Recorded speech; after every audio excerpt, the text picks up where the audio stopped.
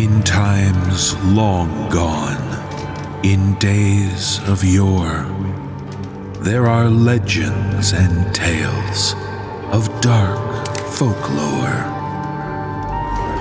Round candlelight and fireside, the tales are shared, enchanting dark secrets in hushed tones declared. And from those days, both present and past, we beseech you now to brace yourself for the No Sleep podcast.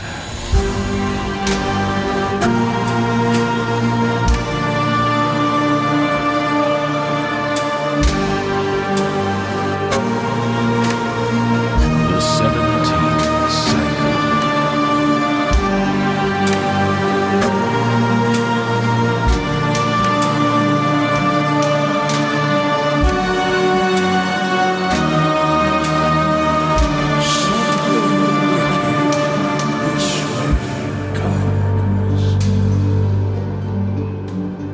Let the sleepless tales commence, fellow travelers. I'm your guide, David Cummings.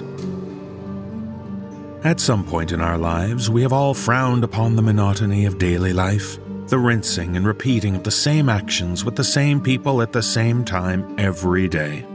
The only comfort being the solace of knowing that when you die, you'll finally be at peace. This repetitious purgatory called existence will surely be forgotten in the afterlife, right? Wrong, because you just woke up in The Grey Rooms. Starting its 4th season, The Grey Rooms podcast begins their next chapter with a trio of guests aboard a luxury train barreling across an impossible landscape. At each stop, a guest exits the train and finds themselves forced to experience the final moments of another person's life. Every episode of The Grey Rooms features a new, harrowing demise. Again and again, the passengers find themselves awaking back on the train, dreading the next stop, determined to escape from the agony and terror of ends not their own. Billed as a cross between Tales from the Crypt and Quantum Leap, the Grey Rooms podcast offers a unique journey in which an overarching narrative combines with anthology horror. Enjoy terrifying stories from a variety of authors and voice actors, including familiar names from the NoSleep ensemble. All past seasons are available now, including the recent miniseries Descent into Hell, featuring our own Graham Rowett and Sarah Thomas. The premiere of Season 4 has just left the station, so it's time to climb aboard. You can enter the Grey Rooms now, wherever you get your podcasts. Listen with extreme caution. Oh, and speaking of listening with extreme caution, it's time to get sleepless.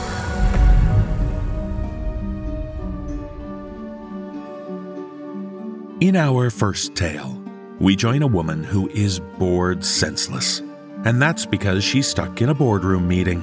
Many of us know how dull it is to be stuck in an unnecessary meeting, but in this tale, shared with us by author Rona Vassilar, we find out how much worse it can be when a meddling coworker decides to prolong matters in the most infuriating ways. I join Nicole Goodnight, Dan Zapula, Mike Delgadio, and Wafia White in performing this tale. So settle back and try not to get noticed.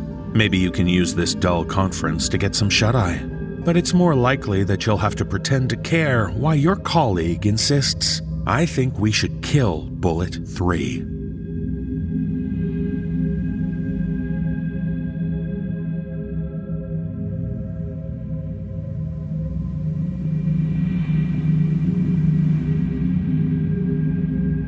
I think we should kill Bullet 3. The air conditioner made a clicking sound every 20 seconds.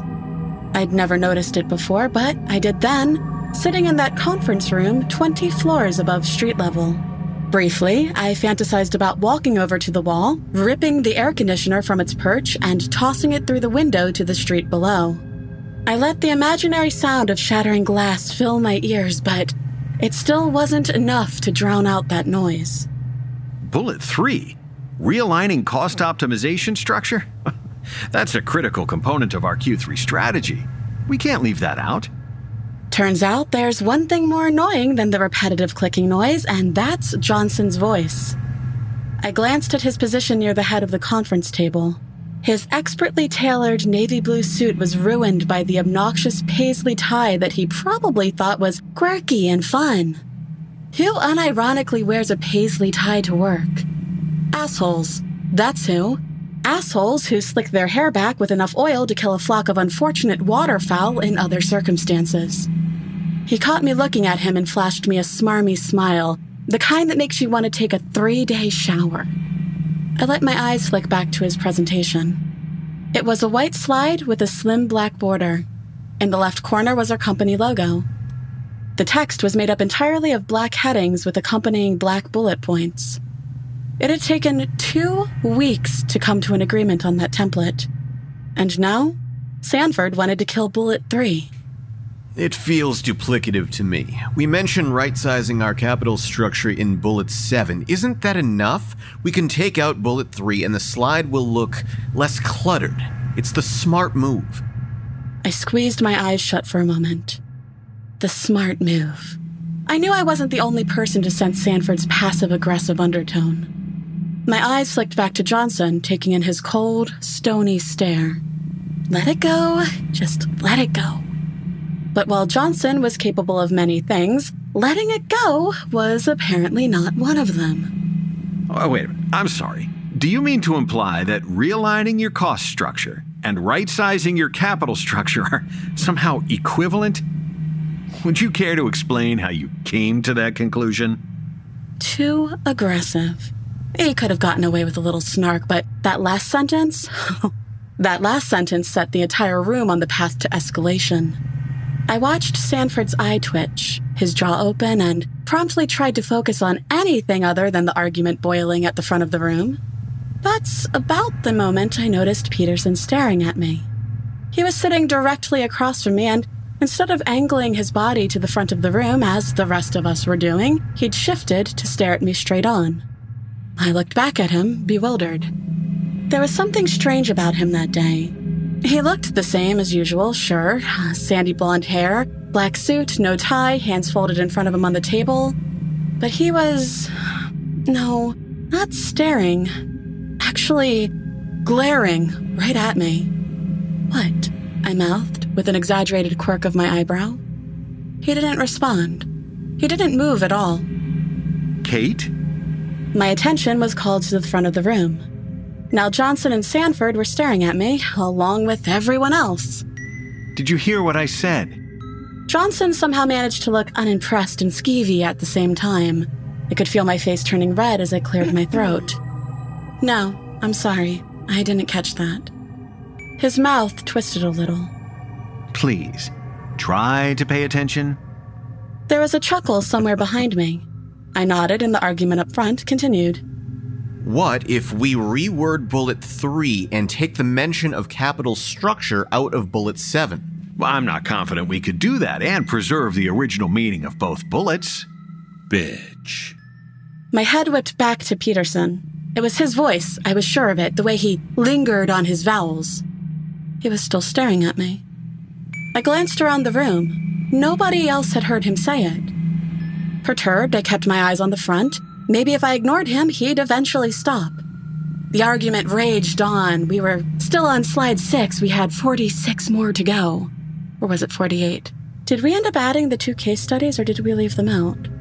I leaned forward to catch Meryl's attention. She glanced back at me, a little annoyed, as though she'd been entirely engrossed in the endless bickering. How many slides did we settle on? She rolled her eyes. 6,000. I paused, my brow furrowing. What? I said 53. Would you pay attention, please?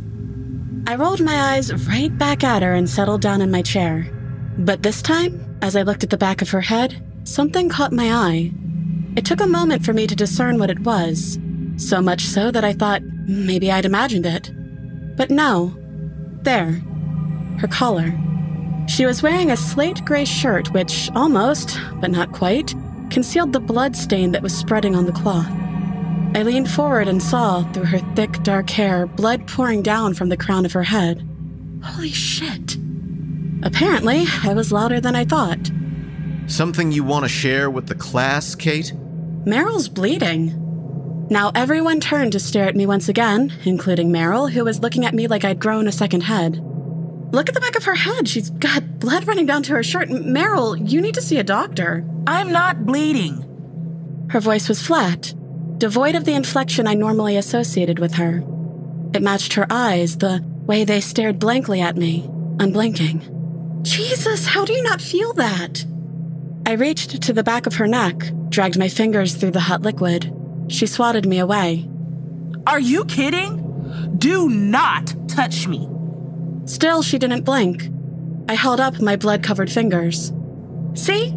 We need to call an ambulance. Someone get a towel or something? We should apply pressure to the wound. Are you done? I looked around the room at everyone's faces, all shades of annoyance and apathy. What the hell kind of question is that? No, I am not done. What is wrong with you people? Beverly, do you feel that you need to go to the hospital? Sanford rode over me, staring at Meryl, an eyebrow raised.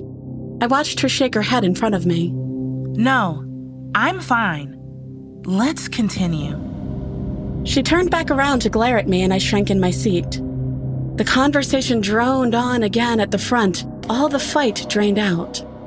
At some point, they'd settled on keeping Bullet 3, but now they were discussing the merits of the second heading. I tried to concentrate, but I couldn't stay focused. Peterson's behavior, the blood on Meryl's shirt, something was wrong. And no matter how hard I tried to ignore it, I couldn't. I think we need to include a definition for digital transformation here. I disagree. Our audience will know what that means. They'll think it's insulting if we have to spell it out for them. Wait, why were they talking about digital transformation? I stared hard at the slide, but I couldn't seem to get a grip on what it was talking about. Cost optimization here, private equity there, digital transformation, single audit, risk mitigation assessment. None of these things made sense to me. And then there was the audience. Who were we giving this presentation to exactly? A group of investors? The C-suite? Or were we the executives? Wait, who were we? I looked around the table with new eyes. Peterson, Johnson, Sanford, Merrill, Thompson, Smith, Cleaver. I knew their names. I knew their faces, but no, I didn't know them at all. I tried to remember when we'd met. Merrill, Beverly Merrill. Didn't I meet her when I interviewed? Here at... Where were we? What company were we working for? No. I shot out of my chair, an adrenaline surge shocking my heart as I stepped away from the conference table of strangers. What's going on? What the fuck is happening here? This time, nobody looked at me. Nobody paid me attention at all. Johnson was still talking at the front.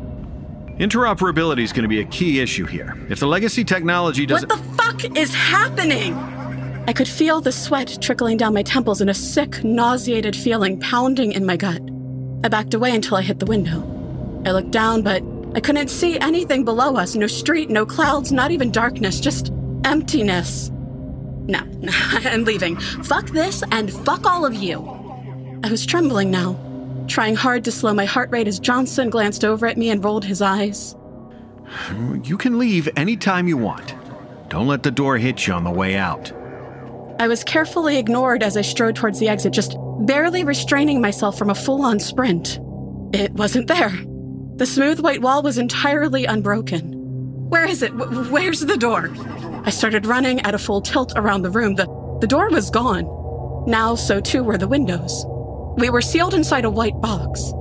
The fluorescent lighting got brighter and brighter as I stared wildly around the room until it was physically painful to keep my eyes open. I crouched down and shoved my hands over my face. I tried to be anywhere else, tried to will myself into a different reality, but I was in this reality, and here, there was no escape. Sanford's voice, slightly distorted by a strange gurgle as though he were drowning in his own blood, filtered into my left ear as I sobbed. Let's go back a moment. I think we need to return to our previous discussion. I screamed and screamed and screamed, and then... It's time to kill Bullet 3.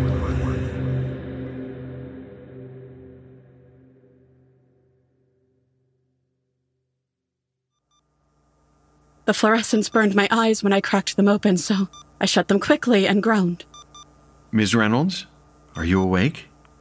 I wondered for a moment who Miss Reynolds was before remembering that was me, and my first name was Stephanie, and I was lying down and most certainly not wearing a suit, and there was still an annoying chirping noise, but no, it's beeping. It's like a heart monitor. Is that a heart monitor? Trying to speak made my throat ache. It was so dry. I cracked my eyes open and let them adjust slowly to the light in the hospital room. A nurse stood at my side, his reassuring smile belying the clear concern in his eyes. Just hang tight, Miss Reynolds. I'm going to go get the doctor, okay? Doctor? What? Why? I looked down at myself for the first time. Thick bandages covered my torso. I tried to remember what happened, to understand why they'd be there, but whatever it was, it lurked under the surface. If I just thought hard enough, caught the right train of thought, I was sure I'd remember, but...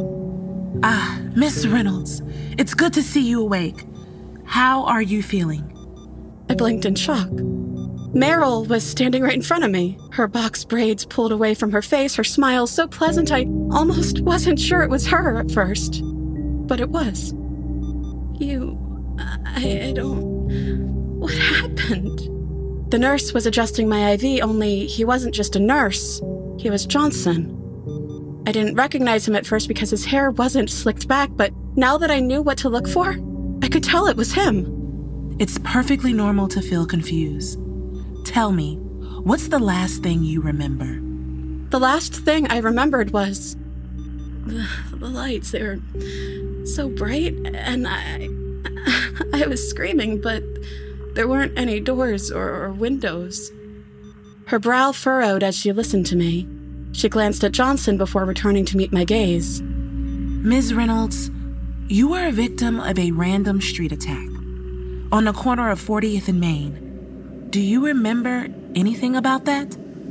I tried to make my brain go somewhere else, anywhere but that sterile white room with its projector and presentation and stifling air.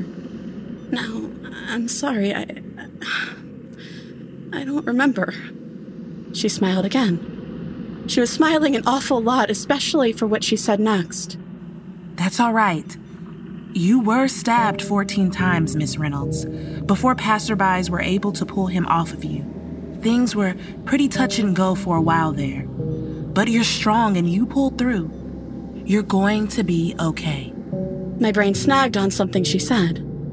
Touch and go? What does that mean? The doctor hesitated for a moment. Your heart stopped during surgery.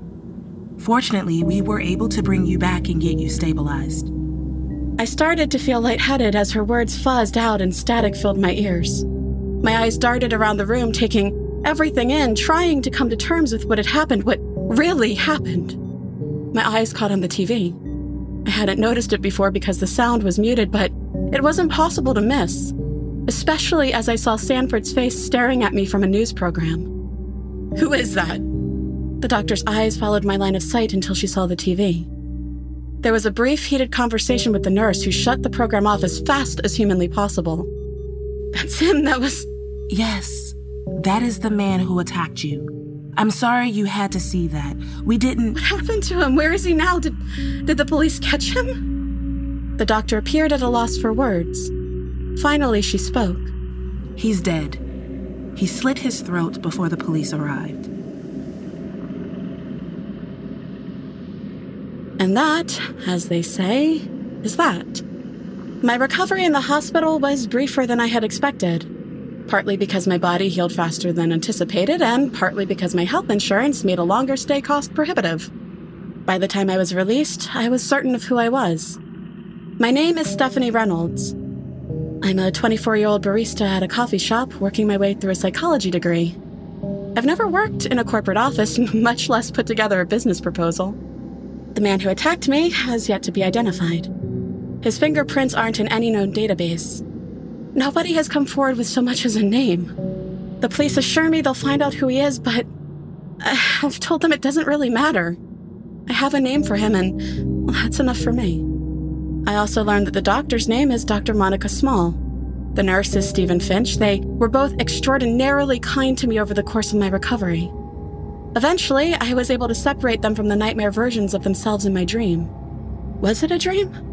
Since my recovery, I've been repeatedly returning to what I saw, what I experienced. Rather than fading over time, the images have become more real, more visceral. If I close my eyes, I find myself back there, stuck in that room of strangers who aren't strangers, screaming for someone to let me out. I've done some research, and now I think I know what happened. I think I know the truth. Jean-Paul Sartre once famously said that hell is other people. But I don't think he got it quite right. Hell is a boardroom meeting. And you'd better pray to God they don't kill Bullet 3.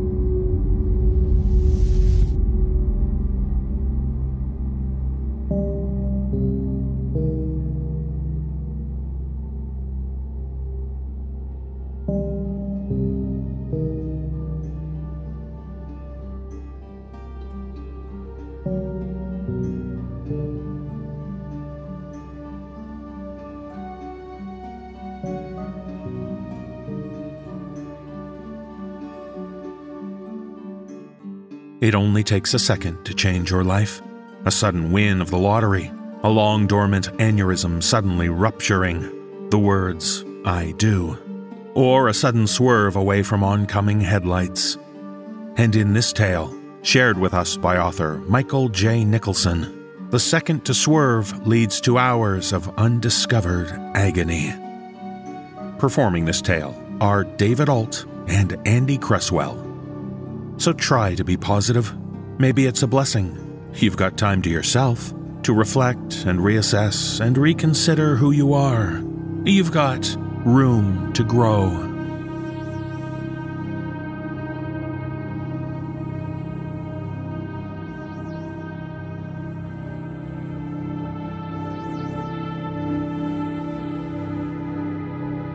The flash of oncoming headlights, a prolonged squeal of rubber on tarmac, a sudden weightless sensation as the car leaves the road, giving a fraction of a second to think, I'm going to die. The sound of metal folding in on itself, pain, darkness. My eyes flicker open, the light hurts my brain, so I squint, trying to determine if it is morning or afternoon, but I don't know which way is north. I have no idea how long I've been lying here. My car is on its side about 30 meters away on the far side of what looks to be a crater. I must have been thrown clear when it hit the ground. I wonder if I went through the windscreen and tried to sit up to check for injuries. Pain shoots throughout my whole body and the darkness closes in again. This time I dream, or at least something like it. Images of Judy flash through my head. Judy sitting with the tatty old yellow and gold throw cushion she refuses to get rid of, wondering where I am. Judy angry at me for wasting money buying her roses. Judy and I making love in the tent in the rain. These are interspersed with jagged flashes of the accident frozen in time. I see the moment the car left the road in perfect clarity. I can even make out the look of panic on the other driver's face. I am cold. Or my dreams are. I think I've come to again. The ground under my back is cold, hard, and uncomfortable. Remembering the last time I tried to move, I make do with opening my eyes carefully. The stars are out and the moon is almost full. Does this mean I've been lying here for a full 24 hours? Why has nobody come to look for me? The car is where I remember it, but the door is hanging off, and I see the impact has forced the engine back about 3 feet into the passenger seat. There is no way I am driving out of here. The crater is covered with light green ivy, or at least some kind of creeper. I don't recognize it at any rate. I wiggle my fingers. They work. I turn my head slightly to one side. There is some pain, but nothing excruciating. I try to lift my left arm and it responds, not without complaint, but it seems I can move it. I try the same with my right arm, but it's stuck in something. The creeper. I pull at the plant in a feeble effort to free myself, but I simply don't have the strength. I move my hands slowly across my torso up to my face, feeling torn clothes and slivers of what I assume to be glass stuck in my flesh. It seems my first guess about going through the windscreen was on the mark. Since I appear to be in one piece, I risk lifting my head to get a better look around. That's when I see the large piece of jagged bone sticking through the right thigh of my jeans. I jerk reflexively in fright, causing a wave of pain to wash up across my body. The pain brings with it the darkness. When I wake next, it's still dark. Or have I missed a full day?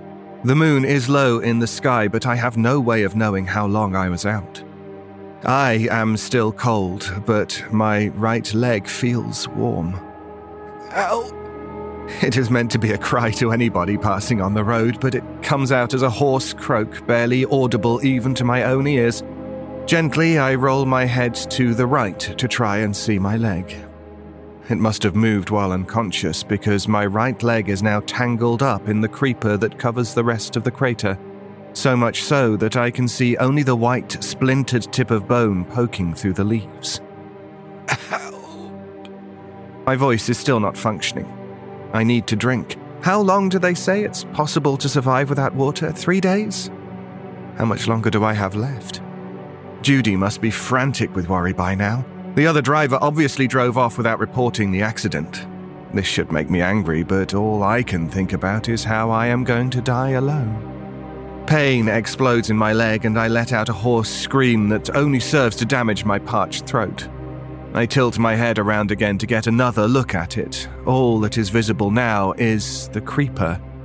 It is as if I have been lying here for weeks, and the plant life is gradually covering my body. Pain again, different this time, slower, like an injection at the dentist. I feel movement. Something is sending out exploratory tendrils. Something inside my leg. One heads down my thigh, working its way around muscle and tendon. I feel it probing my knee before spiraling around my calf and down towards my ankle. A second works its way around the back of my leg. The sensation is not unpleasant now. It feels as though something is tracing patterns inside my leg with a ballpoint pen. Then it stops. I am powerless. There is nothing I can do other than lie there wondering what will happen next. I don't have long to wait. The exploration seems to be over, at least for the moment. There is still movement, though it is more focused now. Then I realize what is happening. They are tightening, pulling together. The pain that had begun to fade into the background comes back with a vengeance as the broken pieces of femur are dragged agonizingly slowly back into place. About halfway through the operation, I thankfully pass out again. When I come to, I discover that my leg has been straightened and the bone is no longer sticking out. I can feel no movement of the plant in my leg right now. Instead, it is slowly spreading across my torso, slowly this time, as though there is no longer any rush. I no longer feel any pain. I have given up trying to work out how long I've been lying here, but I've stopped feeling thirsty, or hungry for that matter. My throat is dry and cracked, and I cannot talk, let alone shout for help, yet somehow my body is being hydrated and nourished. I can only assume it is the plant. The creeper that was covering my leg has disappeared, but the plant has grown tightly around my wrists and ankles, holding me prisoner in a star formation. I can move my head and look around me, but nothing more. Raising my head a little, I can see where the invader has entered the wound on my leg, but other than this, there is no evidence of what is happening inside me. A thought occurs to me. What will happen when the creeper reaches my heart? It's perhaps too late to worry about this now, and part of me wonders when the panic will set in. For the rest of the day, I am held in place by the vine, unable to move. Every so often I test my bonds, but they hold firm. I have given up calling for help. Few cars use that road and no pedestrians. Besides, my voice hasn't recovered, and all shouting achieves is pain in my throat. In the end, I resign myself to the fact that I am being held prisoner by a plant. I lie there and think of Judy. She is my only hope after all, and perhaps she has search parties out hunting for me, though she hadn't known my route. As night descends and the stars begin pricking the heavens, I drift off to sleep.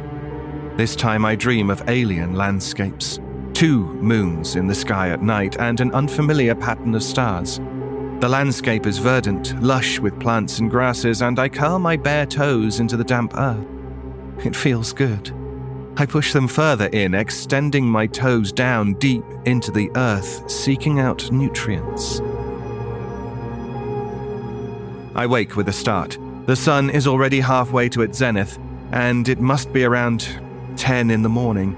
My dream is fading, and I am left with a tingling in my toes and a strange sense of belonging. My fingers itch. Without thinking about it, I lift my left arm to inspect my fingers. It is only after a moment's introspection that I realize I am no longer held down by the creeper. I test my right arm, then my legs. I am free. Tentatively, I sit up, my senses on high alert for any sign of pain. Nothing. As I raise my torso and pull my knees up slightly to gain balance, the vine falls away. I pull at the remaining shoots that are tangled in my clothes and around my limbs. They fall away without resistance. With a moment's careful maneuvering, I am on my feet again for the first time in... how many days has it been? I have no idea. The right leg of my jeans is caked with dried blood and dirt, but the leg seems sound when I put some weight on it. I climb the embankment up to the road. There was no guardrail on the corner, and so no sign from here that there has been an accident. I have no plan other than to start walking in the direction of home, the direction of Judy. After spending so long lying in the middle of nowhere, my perception of time is skewed, but it seems like maybe an hour or so passes before a truck approaches from behind. I turn to watch as it slows, passes me, and pulls over to the side of the road. I walk up to the passenger door. You after a ride, buddy? He is an unshaven, untidy man dressed in jeans and a t-shirt that does little to conceal his gut, but he doesn't look like a serial killer, and I really want to get home. Please. Jump in. I can take you about 40 miles down the road, but that's the end of the line for my delivery. That do you? That'd be great. I croak out the first 2 words before seeming to find my voice. It hurts my throat still, but it does seem like I can talk again. As I sink into the passenger seat, I realize just how tired I am. I might well have taken a lift from a murderer if it got me just a mile further down the road. The driver makes no move to restart the engine. Pete. Sorry. I study the driver and notice he is doing the same to me. I suddenly realize that I must look a right state and wonder if he is regretting picking me up. Name's Pete. And you are?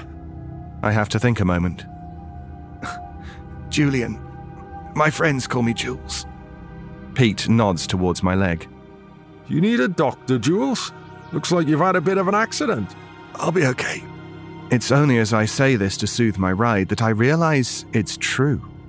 I will be okay. I had a bit of an accident back there. I just need to get home, see my wife, and call the insurance company. Pete's shoulders relax a little. My story is normal enough to reassure him, even if my appearance is a little scary. At the touch of a button, the engine roars into life and he pulls the truck back onto the road. I could do with a drink if you have anything. Pete looks abashed as though he's ashamed of playing the poor host. Sorry, don't know what I was thinking. There's a couple of cans of Coke in the glove compartment. I open it up and pull out a can. I don't really like Coke, but right now I'd probably drink seawater. The liquid feels great on my throat, and I feel the sugar rushing through my system. It feels good. Very good. In fact, it feels good in places that a soft drink shouldn't reach. My whole body is suffused with energy as the Coke courses across my torso and down my arms and legs. I feel I could take on the world. I feel alive. The change obviously isn't just in my head. Pete notices. That seems to have helped. Take the other can if you like. No, it's fine. One's enough for now. It's true. I don't need more fluid for the moment. What I need is to spread, to grow. There is only one way to do this in the current environment. Do you think you could pull over for a moment? Call of nature. Pete smiles. Sure. When the truck stops, Pete jumps at the touch of my hand on his shoulder and looks a little nervous. It doesn't last long. Within seconds, it has turned to fear as the green shoots extend from my fingertips, slithering across his face and into his mouth and nostrils. He gags a little, then stiffens. I sit there a minute or two, feeling my roots explore his body. They wrap themselves around his nerves, spread down his limbs and his spine, shoot tiny tendrils up into the brain. Everything about Pete is open to me now. Where he lives, what he ate for breakfast, who his first love was, everything he has ever done or read. His life has been empty. It will be better now. I pull my hand away, snapping the connection between us. My first child is born. This will be a good planet to call home. It takes a while for Pete to wake. When he does, his forehead furrows and he opens his mouth to speak before a look of calm descends across his features, and he smiles at me. Where to? I think you should go and visit your sister. It's been too long. But first, I'd like to get home to my wife. I tell him my address. Judy will be with me soon.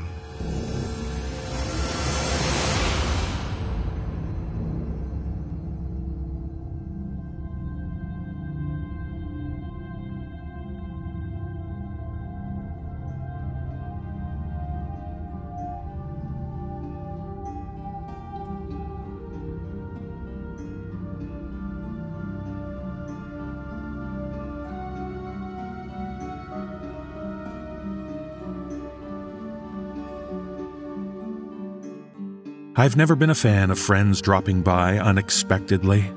You know, those folks who just show up out of the blue, those "I was just in the neighborhood" people. I like my company to be announced, thank you. But in this tale, shared with us by author Andrew Kozma, we find ourselves faced with guests who are not only unannounced, but also entirely unknown. Performing this tale are Mick Wingert, Kristen DiMercurio, and Sarah Thomas. But don't worry when a stranger calls. It's happening to everyone these days. They've become a part of everyday life. The night visitors.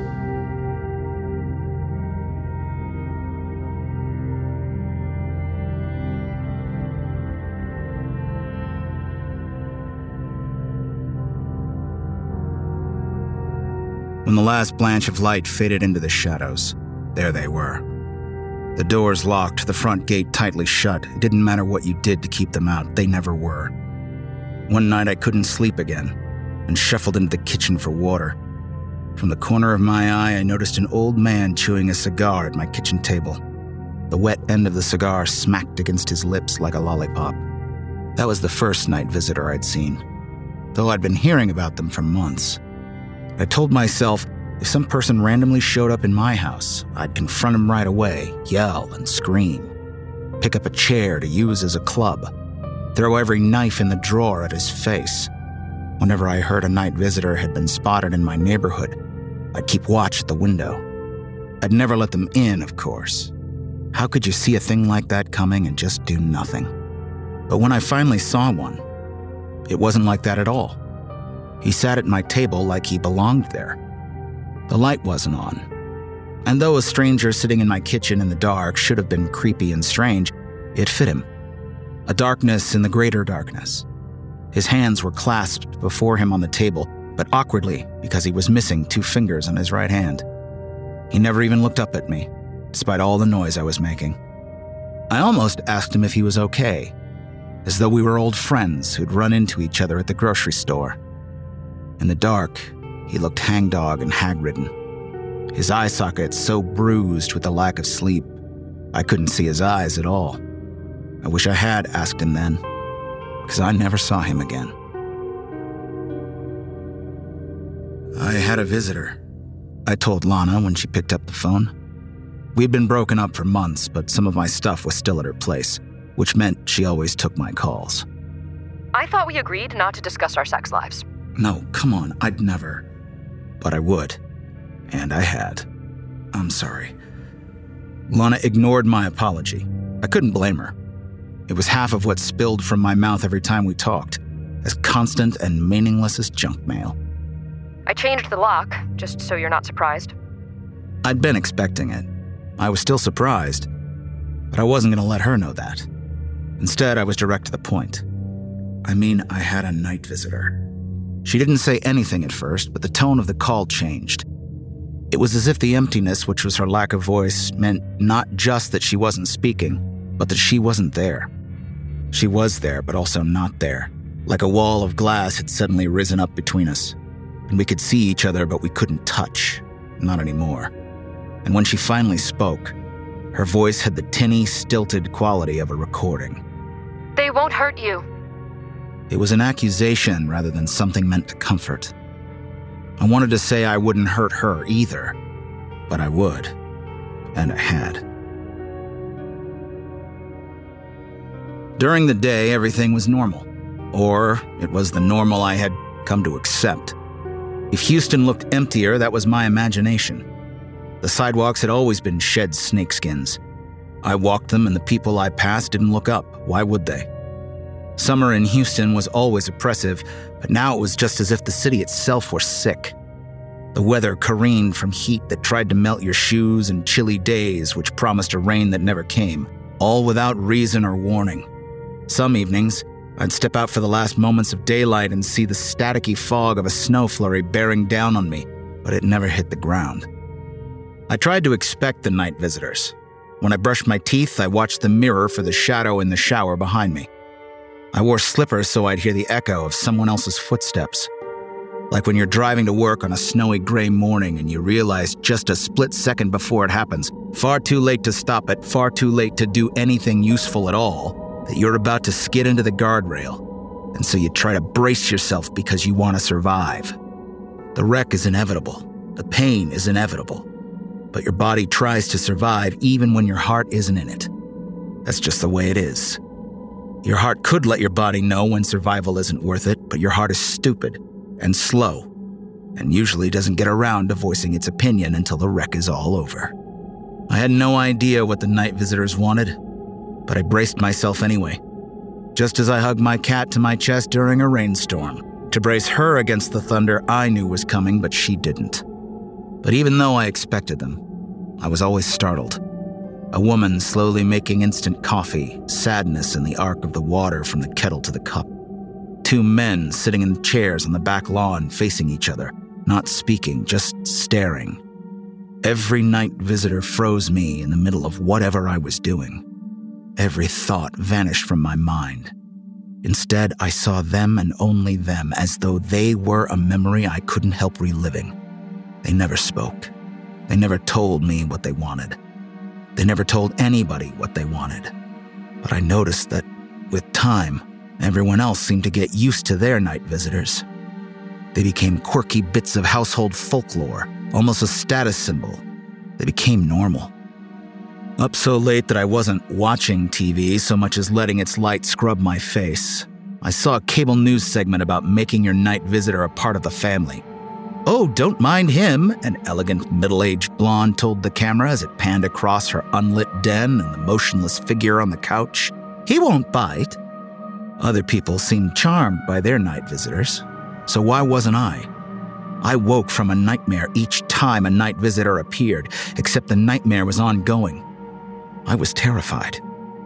I was fear and only fear, and I had no idea what I was scared of. I tried to explain that fear to other people, just to get those feelings outside of my skull. They're not real, I know that. Just it's impossible not to see them as real. I want them to be cardboard cutouts, one-dimensional, easily tipped over, something I could stuff into the trash can or the fireplace. Sir, have you tried restarting the modem? I was on the phone with Harriet, my friendly Time Warner tech support associate. Tech support being the only number I could call at this hour and get an answer. Though I hadn't had any night visitors for 3 days, I could not stop thinking about them. I'd wanted them gone for so long, but now I was haunted by their absence. But they aren't cardboard cutouts at all, I continued, my tone perfectly and utterly sane. They're like relatives I've never met, only seen pictures of, and no matter how I want to, I can't be rude to them. It's possible your modem just needs to be reset, sir. I took a breath to admit my modem wasn't the problem, and at the same time, she inhaled sharply and went silent. Just like with Lana, Harriet had seen something I hadn't. I was sure of it. Do you see one now? Is there a night visitor there with you? Resetting the system now, sir. Please be patient. I expected her to hang up, but she didn't. Her shallow breaths kept coming. I imagined her eyes focused on a night visitor in her office building, occupying a cubicle that should be empty, or standing at the water cooler, eyes staring vacantly back at her, through her, as though she wasn't there and never had been. And while there came then no sound behind me, no brush of moving air, I was suddenly convinced a night visitor was with me too, in the doorway to the kitchen behind me. I was facing the fridge, its surface covered with pictures of Lana and I together at friends' parties, at the county fair, on a boat in the Caribbean. In none of those pictures were we touching, but I couldn't remember whether they'd always been that way. Had one of my night visitors changed them? Was there someone behind me? And had that person modified the images on the fridge? Or was it my own memory that was trying to trick me? I don't know what to believe, but whose fault was that? I didn't want to let whoever was there know I knew they were watching me. The phone dug into my ear and my arm cramped, but I didn't move. Harriet still breathed on the other end of the line. I considered asking her for something, anything. Stillness smothered me like a heavy quilt. The longer I stood there, the more my kitchen felt alien to me. The pictures I'd taken from the old place and had nearly memorized, I couldn't recognize myself in them anymore. Why had I even put them back up? Why had I covered my new fridge with pictures of my old girlfriend as if she lived here too, as if we were still together? I knew I was there in the picture next to Lana. I could remember being on the boat, on the Ferris wheel, in those torchlit backyards. But that wasn't me in the pictures. And that wasn't Lana either, but some other woman with darker hair and a sharper chin. Eyes the color of rain-soaked grass. I know you're there. Why was it so hard to speak?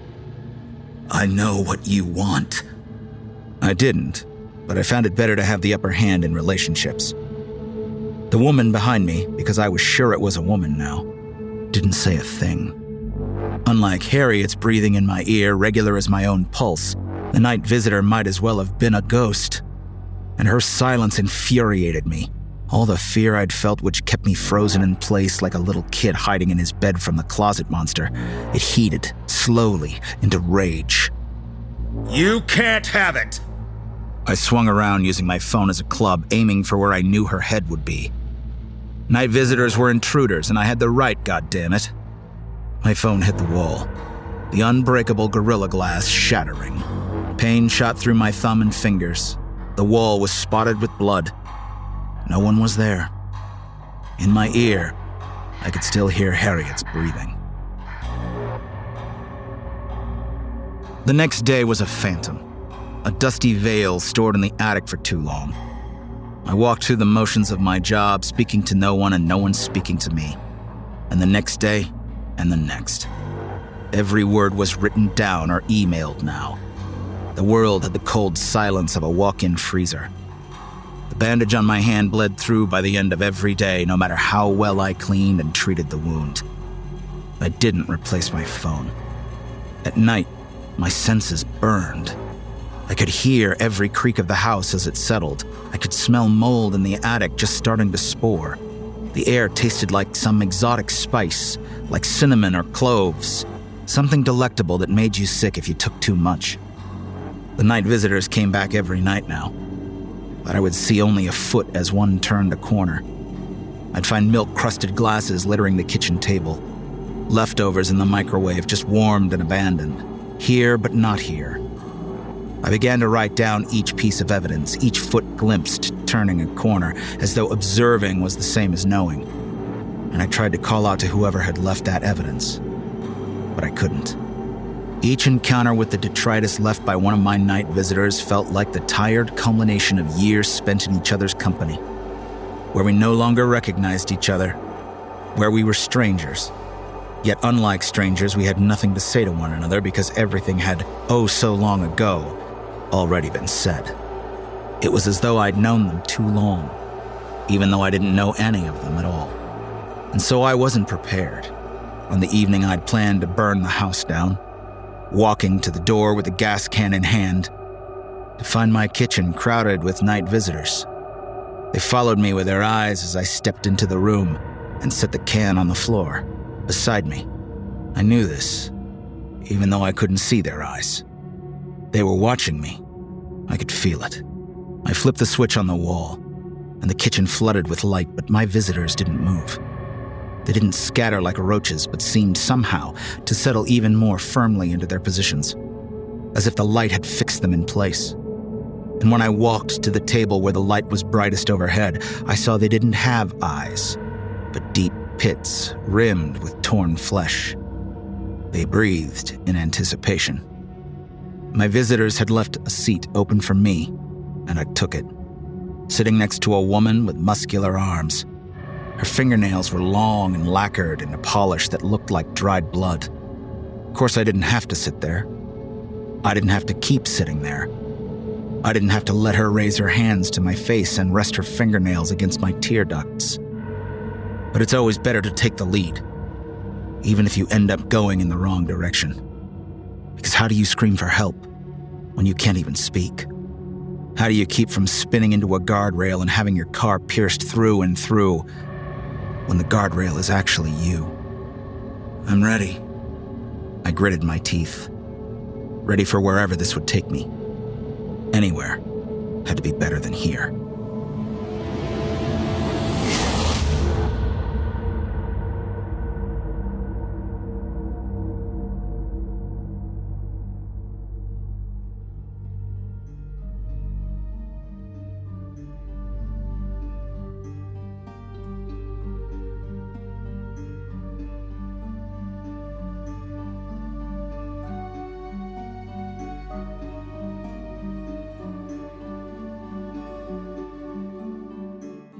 Domestic abuse is one of life's real horrors that sadly so often remains behind closed doors.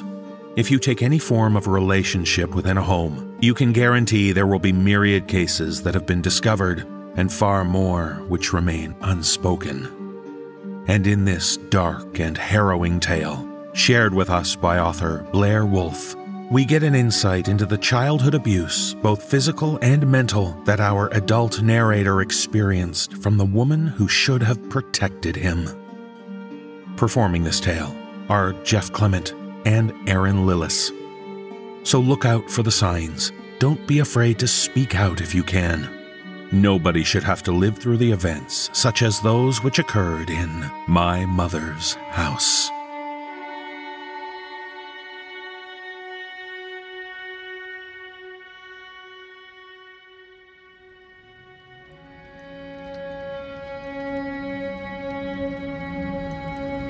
Thomas Wolfe said, "You can't go home again."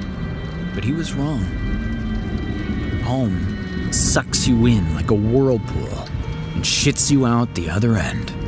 A defenseless, shivering child. As soon as I stepped back into my childhood house 3 days ago, to the smells of stale cigarette smoke, black mold crawling up the walls, and the wet dog smell of thick brown carpets, I was home. A menagerie of ancient, ugly wind chimes, the constant soundtrack of my formative years, were crashing in the storm outside, which had just begun to rage. The storm hasn't let up since, and I'm trapped here now, with my memories, and whatever else this putrid, moldering abode holds. I started in the kitchen today, which is dim and brown. Smells like blood and steamed vegetables. Packing, cleaning, filing, junking. The chaotic state of my mother's mind is reflected in the mess and confusion throughout the house. Every available space is cluttered with an odd assortment of trinkets and curios. Rifling through kitchen drawers, I find a flaking gold mirror shaped like a seashell, a children's hairbrush, and a variety of doll heads atop a stack of rotting magazines. I empty it into a box marked trash. As I start on the next drawer, which is jammed half shut, my hand closes around a small, hard metal object. As I try to retrieve it without scraping my arm up too badly, I almost jump out of my skin as a loud bang shakes the ceiling above my head. My arm is out, bleeding freely where I'd wrenched it back through the too narrow space in fright. I barely register it. I hold my breath and listen, straining to hear anything more from upstairs. I'd been hearing the noises since my first night here. I sit hunched on the tiled floor, back pressed against the cabinets, for a full minute, hearing only the thumping of my heart. Eventually, my breathing returns to normal, and I look down at what is clenched in my hand. I let out some small noise, a rush of breath that sounds like... I'm clutching a lighter. My mother's silver monogrammed lighter, to be precise. Mom was a prolific smoker. The tarnished metal barely even reflects the low light, but I can make out the curling letters of her initials, now filled in with dust. I drop it into my pocket and close my eyes, hugging myself tight as a wave of memory washes over me.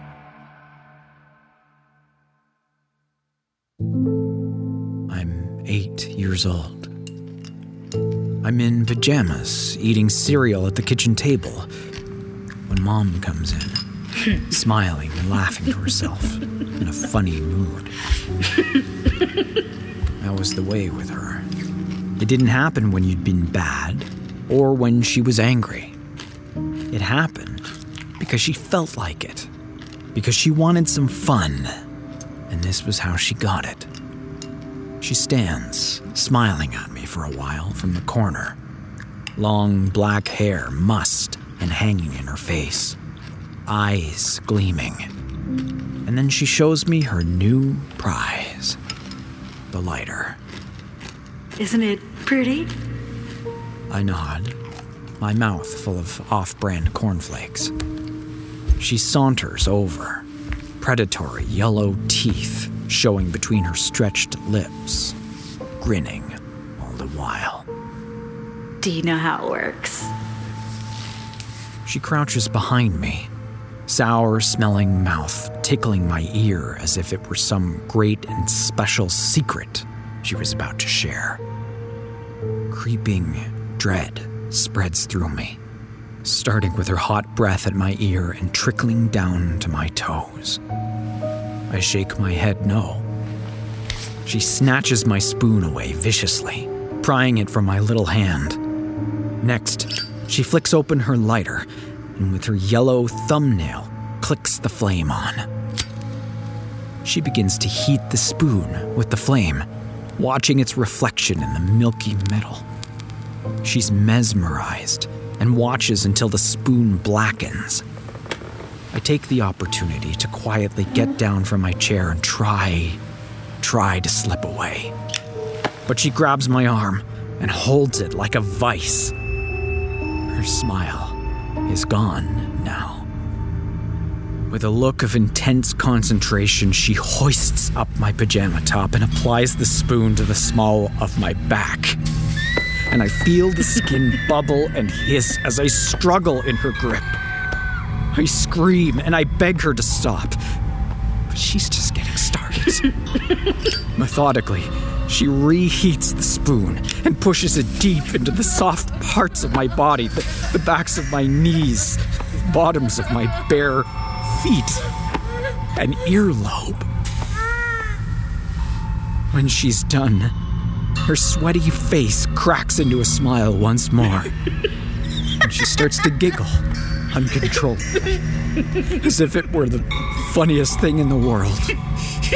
She leaves me reddened and tear-streaked on the kitchen floor, shrieking laughter all the way to her room upstairs. I lie still, searing pain blossoming through my nerves for what feels like hours, and listen to her hysterics.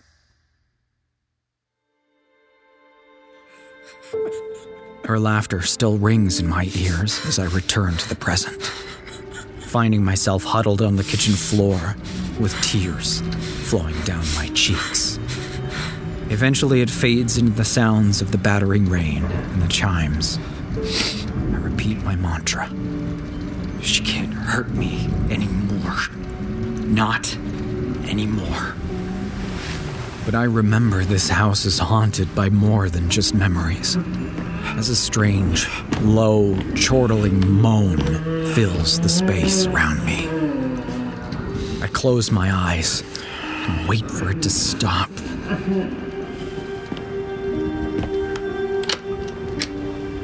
There isn't much work to be done in my old bedroom.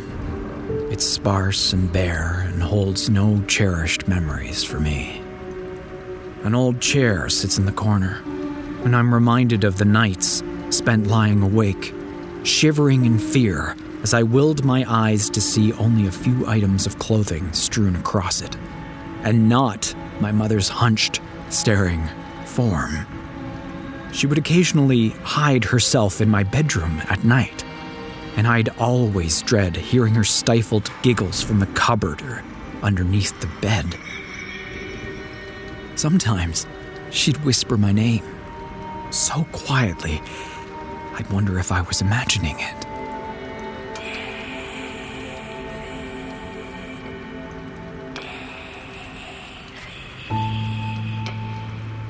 She would leave silently once she was sure I knew she was there.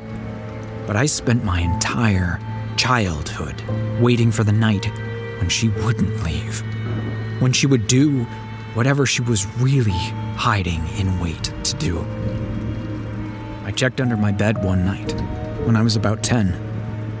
I was met with shining, red-rimmed eyes and her wider-than-normal grin, and I could never bear to look again.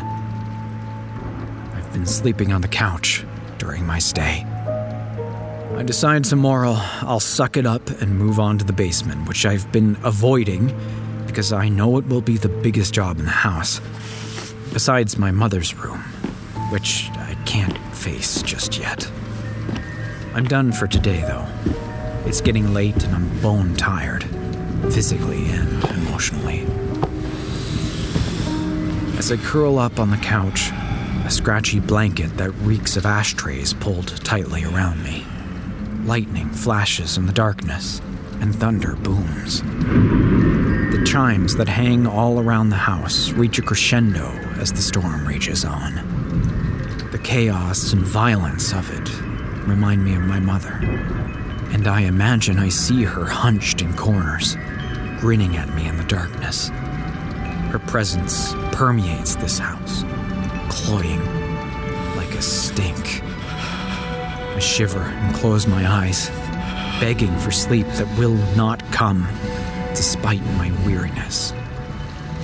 As I eventually start to drift off, I'm startled fully awake by a loud bang. Muffled by the storm, there are other noises, I'm sure. Eyes wide, ears straining, I hold my breath. I'm convinced I hear a muted giggling, bubbling down the stairs towards me. The rain continues to fall, the chimes clang out their unhappy tune. But between those noises,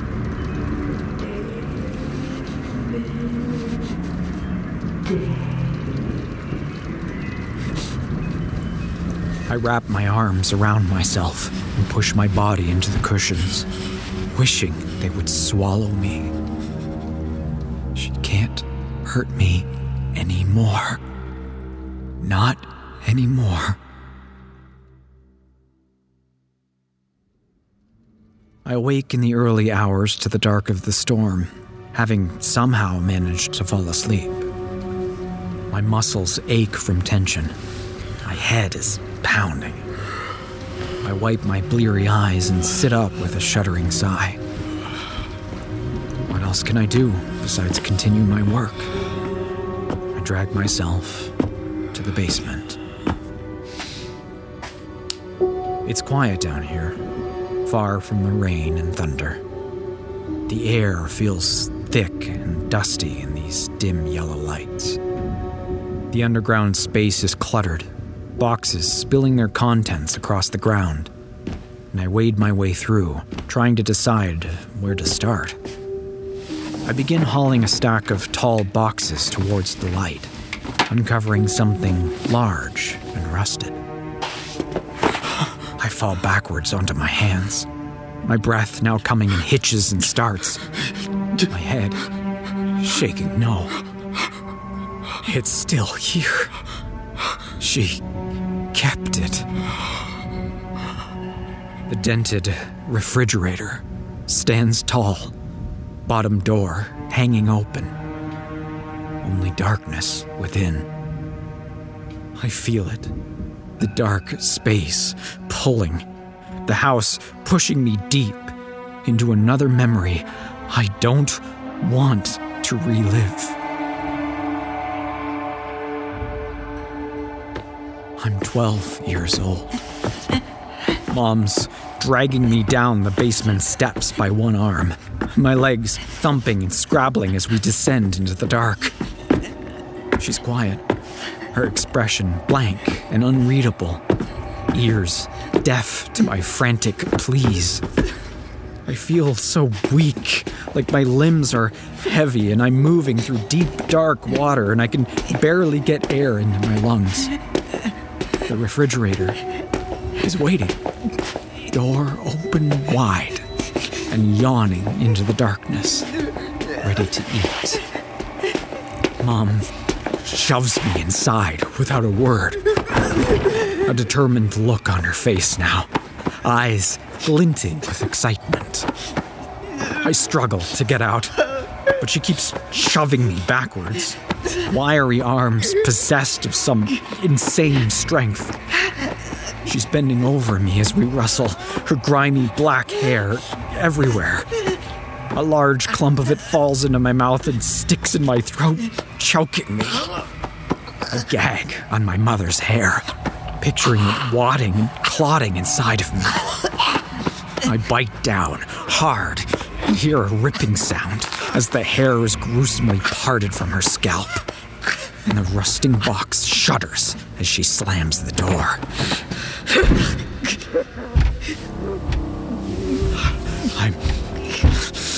I'm trapped. I frantically claw the knotted strands of filthy hair from my mouth, gagging again as it comes up as if from a wet drain. My knees are up around my head and I could barely move in the cramped space. I'm sweating in the dark. I move my head as far as I can, trying to find a way out as my eyes adjust to the blackness, but all I see are rancid, curdled bits of food clinging to the corners of the box. The sour smells mix with my panicked sweat, which is trickling down my back like spider legs. I strain my neck to look up, hoping I can somehow push through the divider and reach the upper section of the fridge, when something falls into my open eye with an audible plop. Shaking my head brings more of the debris raining down, and I feel something wiggling in my ear. Maggots. What feels like hundreds of them, falling and squirming, filled with whatever rot they've been gorging on in the upper section of the fridge. Do maggots eat living creatures? I wonder, as I thrash and elbow the sides of my prison. She left me in there, through the night, until my screams had died down to whimpers, and eventually a catatonic sort of silence. I heard her tapping on the locked door, giggling softly to herself for a long time before she opened it.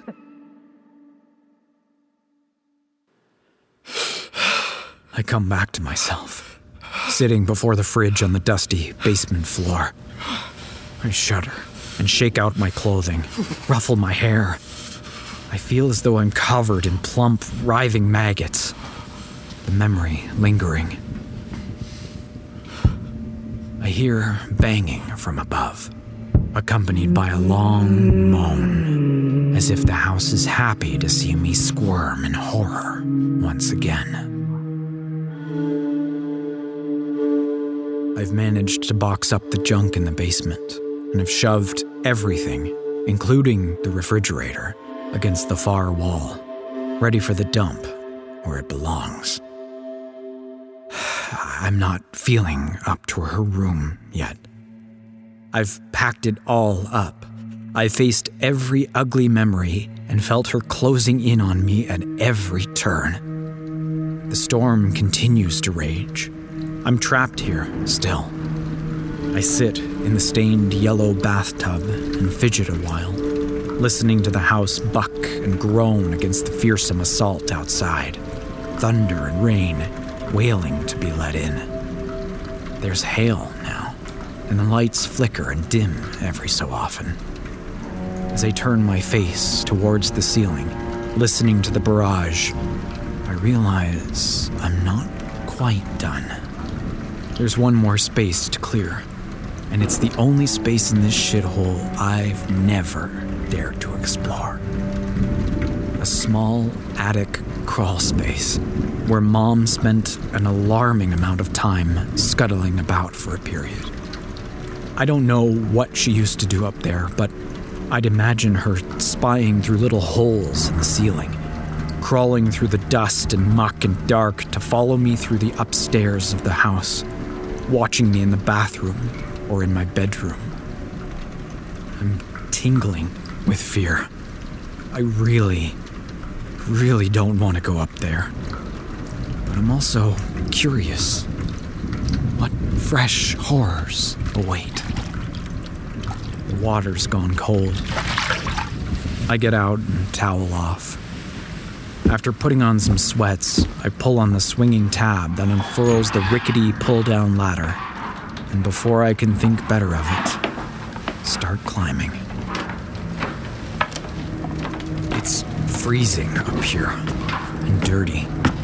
My clean hands come away black with grime as I push myself up into the space. There's not much light, just the weak sprays of moonlight that have managed to pass through the clouds and rain, and occasional jags of lightning which burst through a small circular window. My throat is dry, and I'm sweating a little, despite the cold. It's bigger than I thought, or longer, at least. The arched crawl space stretches away into the darkness on either side of me. The noise of the thunder and hail is deafening, so close to the sky. I crouch down and move forward into the dark, sneezing as I go. There are boxes, but most of them appear empty, and strange objects are scattered about.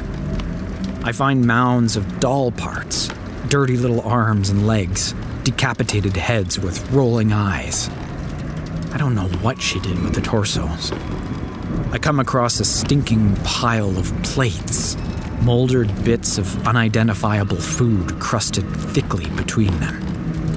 As I pick my way through, I find an old-fashioned radio, a stack of broken mirrors, several tattered and worn dog collars, which I try not to think too much about, and a plastic tea set. The lightning flashes off something in the far right corner, and I scurry over to see what it is. Several large knives are jammed into the wooden floor in a circle, their points in far enough to leave them standing upright. Upon further investigation, I notice there's a hole in the floor in the middle of the knife circle, and when I look through it, I see my old bed. For some reason, this makes my temples ache with the strain of trying to keep tears back, and I shudder a little in the cold. I try to pull the knives out, but they won't budge. After sorting through the bits and pieces in the crawl space, I'm only really left with one big pile, all junk. I just want to get out. Coming in here straight after a bath was stupid. I'll need another one as soon as I get down. I turn from the pile to get down the ladder, and it isn't there. I don't know how, but I seem to have misplaced the exit. The space is big, but not big enough to get lost in. I don't understand it. I crouch walk around, pacing up and down the length of the place, but all I find is solid floor. No trapdoor, no ladder. I've covered the length of the space twice before I really start to panic. I feel like the house has eaten me and will finally drive me mad after all these years. The rain thrashing against the roof seems louder, the thunder more menacing. I back myself against the wall closest to where I could swear the door was, and I close my eyes. In the dark, I hear a steady thumping, then a throaty, gurgling moaning. I start to cry. I don't want to open my eyes, but I do. And she's there. Oh, fuck. She's there. Hunched in the corner, moaning and giggling. I can't pull my eyes away. I just watch as she crawls toward me on all fours, slavering and slobbering, eyes rolling like the ones in the doll heads. I squeeze my eyes closed now, as tight as I can. My fists are bunched. My head feels like it's going to pop. She can't hurt me, not anymore. She can't hurt me, not anymore. She can't hurt me, not anymore. She can't. I open my eyes again. Nothing. A long, dusty room lit with flashes. A pile of junk. Mom isn't here. She can't be. But I still hear the moans, long and braying, all around me. And I hear the thump, thump, thump. Fuck this fucking house. Then I hear skittering. Something is moving towards me, coming for me in the dark. And this time it's not my overstressed imagination. It feels so loud, echoing the arched space. I can't tell what direction it's coming from. I get on my hands and knees and crawl blindly, just wanting it to stay away, wanting to be out of her reach. I imagine her knobbly hands clawing the air for me, her long hair ready to choke me again. I can almost feel the burns she gave me flaring up, the maggots like a waterfall wriggling into my ears, my mouth, every cut and nick. Now my moans almost match the ones I still hear reverberating around me, those animalistic, ghoulish groans. I crawl backwards, moving too slowly, but I don't find the wall. I'm all turned around. Skittering. It's closer. Closer. I'm breathing in huge, big gasps, but it feels like no air is coming in. Hyperventilating. Lightning flashes, throwing the room into negative. And I see the rats, just as my knee falls out from under me. The door. It must have closed behind me, but now I'm falling through it. I catch myself awkwardly on the ladder. I ease myself down, still breathing hard. And I start laughing. I can't help it. It's bubbling out. And then it starts to come in big, braying gasps that hurt my chest.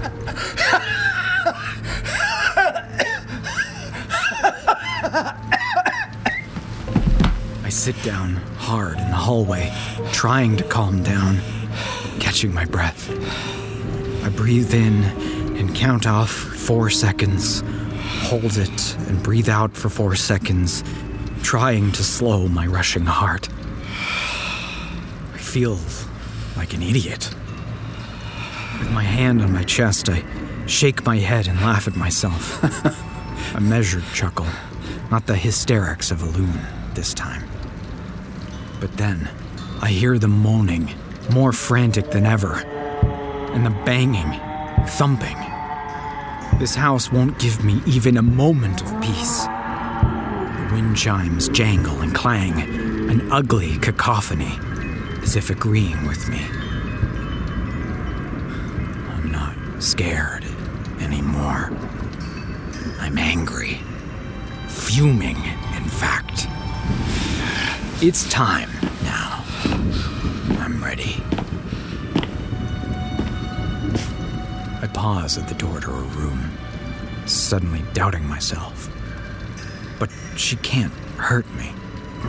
Not anymore. I turn the handle and let the door creak open, slowly. Hello, Mom. She's drooling around her gang, and she lets out another low, desperate moan. Her eyes are bulging, and I notice the restraints around her wrists are bloody, where she's tied to the bedposts. I might have made them too tight. She thumps her head against the headboard, and the noise is so much louder in here. I take her lighter from my pocket.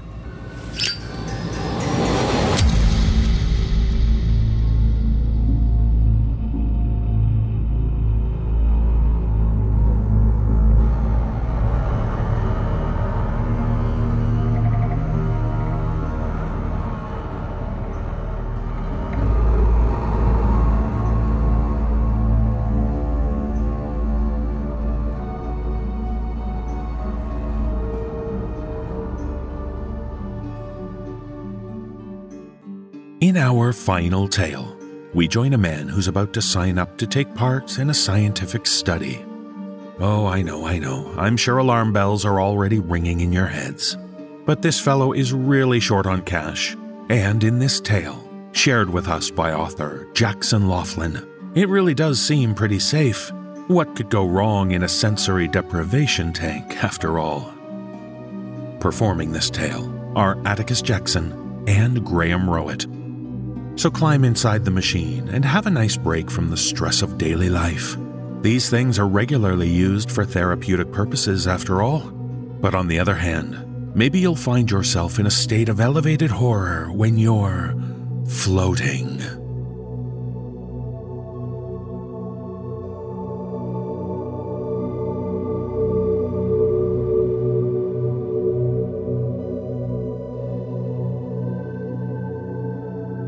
It was the advertisement's outright simplicity that caught my attention. Revolutionize science. Earn $5,000. Call us now. I wish I could say I didn't know why I called them. I wish I could say it was some act of God or deception that drove me into their waiting arms. But that would be a lie. The truth is, I called them because I needed the money. Because I had gotten laid off at the publishing company I worked at, and I was having trouble finding steady work. Because I was months behind on rent and facing my second eviction notice. Because I didn't want to be a failure. I called them for selfish reasons. Who are they? I'm not exactly sure. In retrospect, their obvious obfuscation of their identity should have been a red flag to me. But at the time, their request seemed too interesting. Their reward too vital for me to risk losing the chance to help them. My best guess is that they're a group of private researchers that are funded by some super corporation. They must be. Otherwise, there was no way they would have been able to pay for the machine. They showed me the machine the first time I met with them. It was kept in a cavernous room in the basement of a 5-story office building. It was a work in progress at that time. They were still connecting pipes and soldering wires. But even in an unfinished state, it looked truly magnificent. Have you ever heard of a sensory deprivation chamber? I had, in fact. I'd actually been inside one before when I was in college. Back then, I was on a real hippy-dippy spiritual journey. You know, meditating a lot, experimenting with psychedelic drugs, primarily magic mushrooms. At some point along that journey, I felt motivated to spend an hour of my life and $60 of my student loans inside a sensory deprivation chamber at a local spa. Your standard sensory deprivation chamber is a large metal tank filled with about a foot of salt water. You step in and float in the water. Then someone, the spa attendant in my case, closes off the tank so it's completely dark. With your vision obscured and your body suspended in the water, it's supposed to feel like you no longer have your two primary senses. Depending on who you ask, this is supposed to be relaxing, enhance your creative process, allow you to reach higher consciousness, hallucinate, or maybe gain magic powers. My experience with the chamber in college was fairly lackluster. I remember that the water was too frigid, and the salt made my skin itch. It was difficult to concentrate on meditating or channeling my inner chakra or whatever the spa had promised. Truthfully, I did always wonder what it would have been like to get in one of those things while tripping on some magic mushrooms. But I never had the opportunity. This sensory deprivation chamber didn't look anything like the one I used in college. This chamber looked like a vivisected suit of medieval armor strewn across a large metal table. Thousands of tubes and wires connected to the metal body, which was about 3 times larger than my own body. The head, or helmet, of the chamber was colossal and round, the big brass pipe running out of its crown into the tiled floor beneath it. On the walls surrounding the chamber were 50 or 60 computer screens, 20 or so server boxes, and various iterations of medical equipment that I couldn't name if I tried. It dawns on me now that the utility bills and computers alone for the machine must have been many tens of times higher than the measly $5,000 they offered me. Not to mention the salaries of the dozens of lab coat-clad scientists manning those computer screens. Again, perhaps this should have raised alarm bells. But I ignored it with the focused ignorance of a man who was on the brink of homelessness. The man who showed me the machine told me his name was Dr. Monison. He was a wrinkled, balding man with a clean shave and focused blue eyes. When I saw him, he was always wearing blue scrubs and a clean white lab coat. Dr. Monison was the primary liaison for my involvement on this project. He explained the machine's purpose, brought me the necessary waivers, and answered all my questions.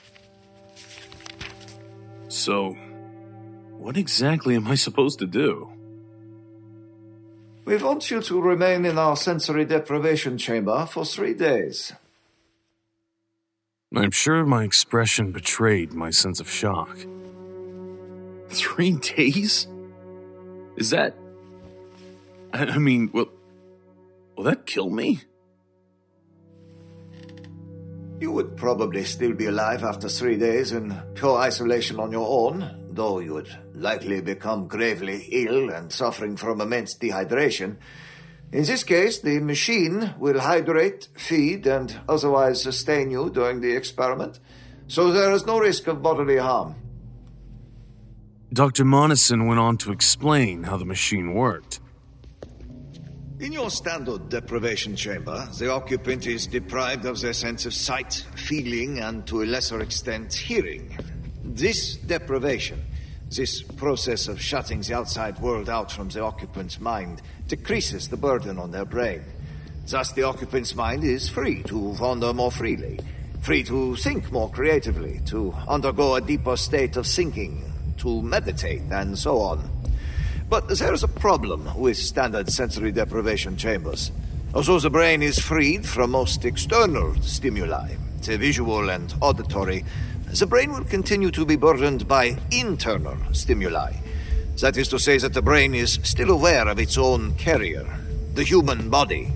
The brain will still react to the hunger and thirst of the vessel that carries it. It will still process both the need to and the action of urination and defecation. These internal interruptions go on and on, but the point is that standard sensory deprivation chambers cannot truly be said to deprive the occupant of their senses. This machine is not your standard sensory deprivation chamber. Even a cursory glance at the machine made clear what the doctor meant. The inside of the exoskeleton portion of the machine is lined with a soft rubber that will acclimate to maintain the exact temperature of the human skin. The tubes and vials control and regulate a wide variety of bodily functions. Through these tubes, the body is automatically fed and hydrated. The unsavory functions of the body are handled with a catheter and another series of tubes. A respirator automates breathing and regulates saliva production. Even the body's natural sense of touch is completely removed while in the machine. This IV cord injects a numbing solution into the bloodstream that completely shuts off all feeling. The numbing agent is the most critical asset of our sensory deprivation process. The list went on and on. It became clear that they had truly accounted for everything. Even for me. I was one of hundreds of applicants to be part of the experiment. For the first time in my life, I was the first-round draft pick. The scientists explained to me that I had been chosen for 3 reasons. Number 1, I had no prior history of mental or physical illness that would make my experience in the chamber subject to intervening variables. Their words, not mine. Number 2, my height and weight were close matches for the machine's original shape. Also, the legs will have to be lengthened ever so slightly. You are by far the closest match to our initial design. And number 3, the most critical, there was nothing happening outside of that chamber that would lead to an early termination of the experiment. I had no significant other, no job, no living family members, not even a houseplant to take care of. They could breathe easy, knowing that I would remain peaceful within their contraption for the entire length of the experiment. Number 3 was important to the scientists. They had specifically designed the machine to allow for 3 full days of isolation.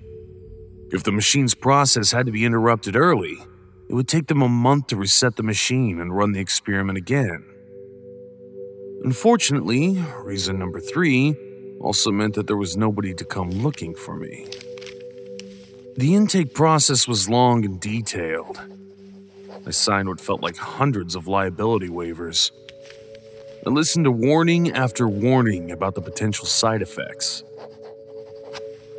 Although it is apparent that you have a clean bill of health, you should be aware the isolation process may be taxing on you. Our preliminary research suggests that disassociation, audio and visual hallucinations, depression, time dilation, anxiety, suicidal thoughts, and other neuroses are potential side effects. However, we believe such effects to be unlikely.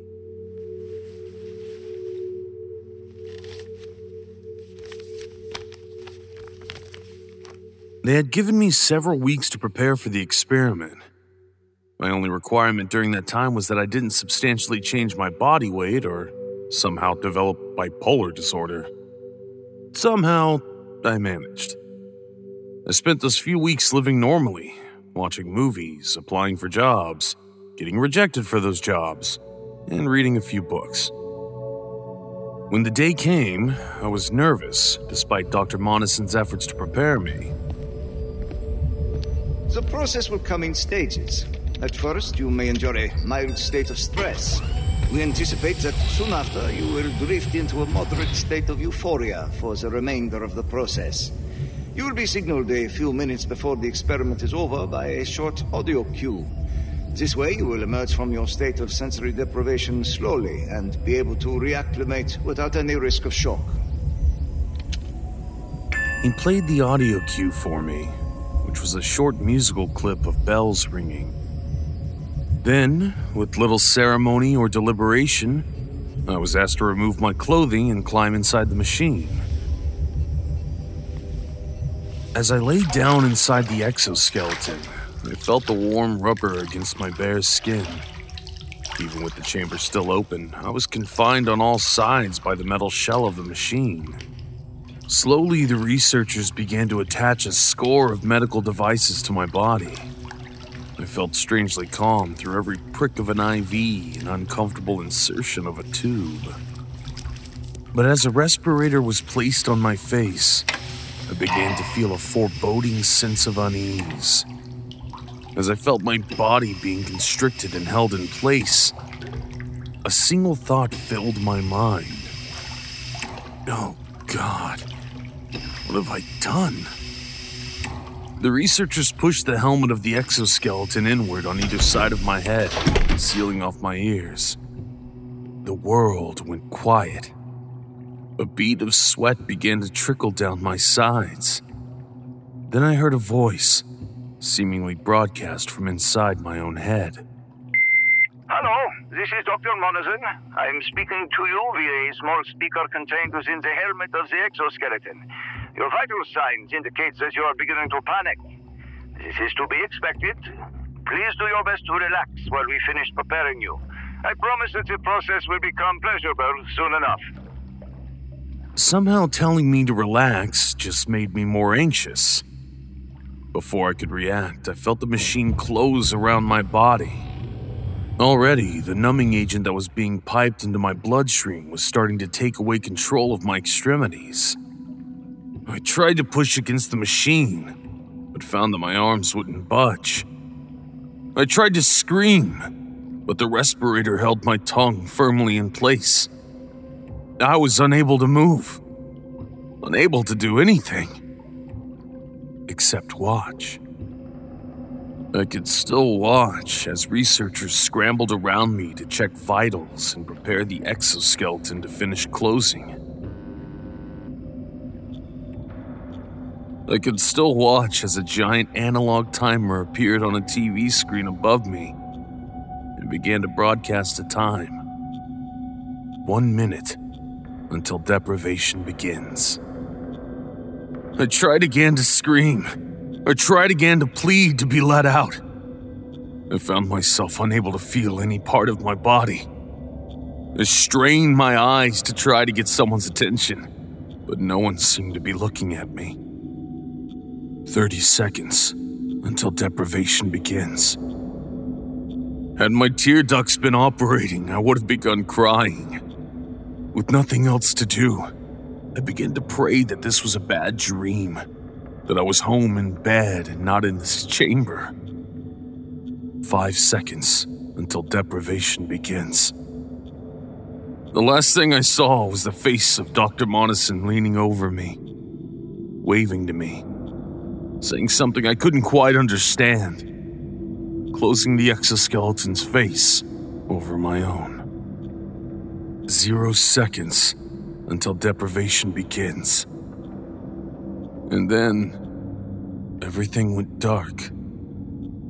If I had been in control of my own breathing, I would have begun hyperventilating immediately. I had never felt such a profound sense of darkness as in that moment. Unable to see even my own body, it was as if I had been extinguished from existence. My eyes swam in every direction in search of a single iota of light, but found none. After a moment's consideration, I realized that I had now been in the machine for some time. I had no reference point for exactly how long. Without outside stimuli of any kind, my only mechanism of telling time was by counting individual seconds in my head. Yet time ticked on. I found myself alternating between obsessing about my imprisonment and finding myself adrift in my thoughts. I began to consider the state of my life, my recent unemployment, my lack of close friends, I felt a wave of depression come over me. Was my life really so meaningless that I could be snuffed out of existence for 3 days and no one could possibly care? I pondered the source of my isolation. I looked back to times I could have tried harder at my job. Images of friendship that I had let fall apart out of introversion and stagnation cascaded through my mind. And then I came across a thought in my head that, were my body not numb to the point of immobility, would have made me burst out into laughter. I felt lonely. Well, of course I felt lonely. I was, at that moment, the most alone human being there had ever been. Surely there were researchers only a few feet away from my terrestrial body, but my mind had been isolated completely. I was as alone as someone could be. I let my mind continue to wander.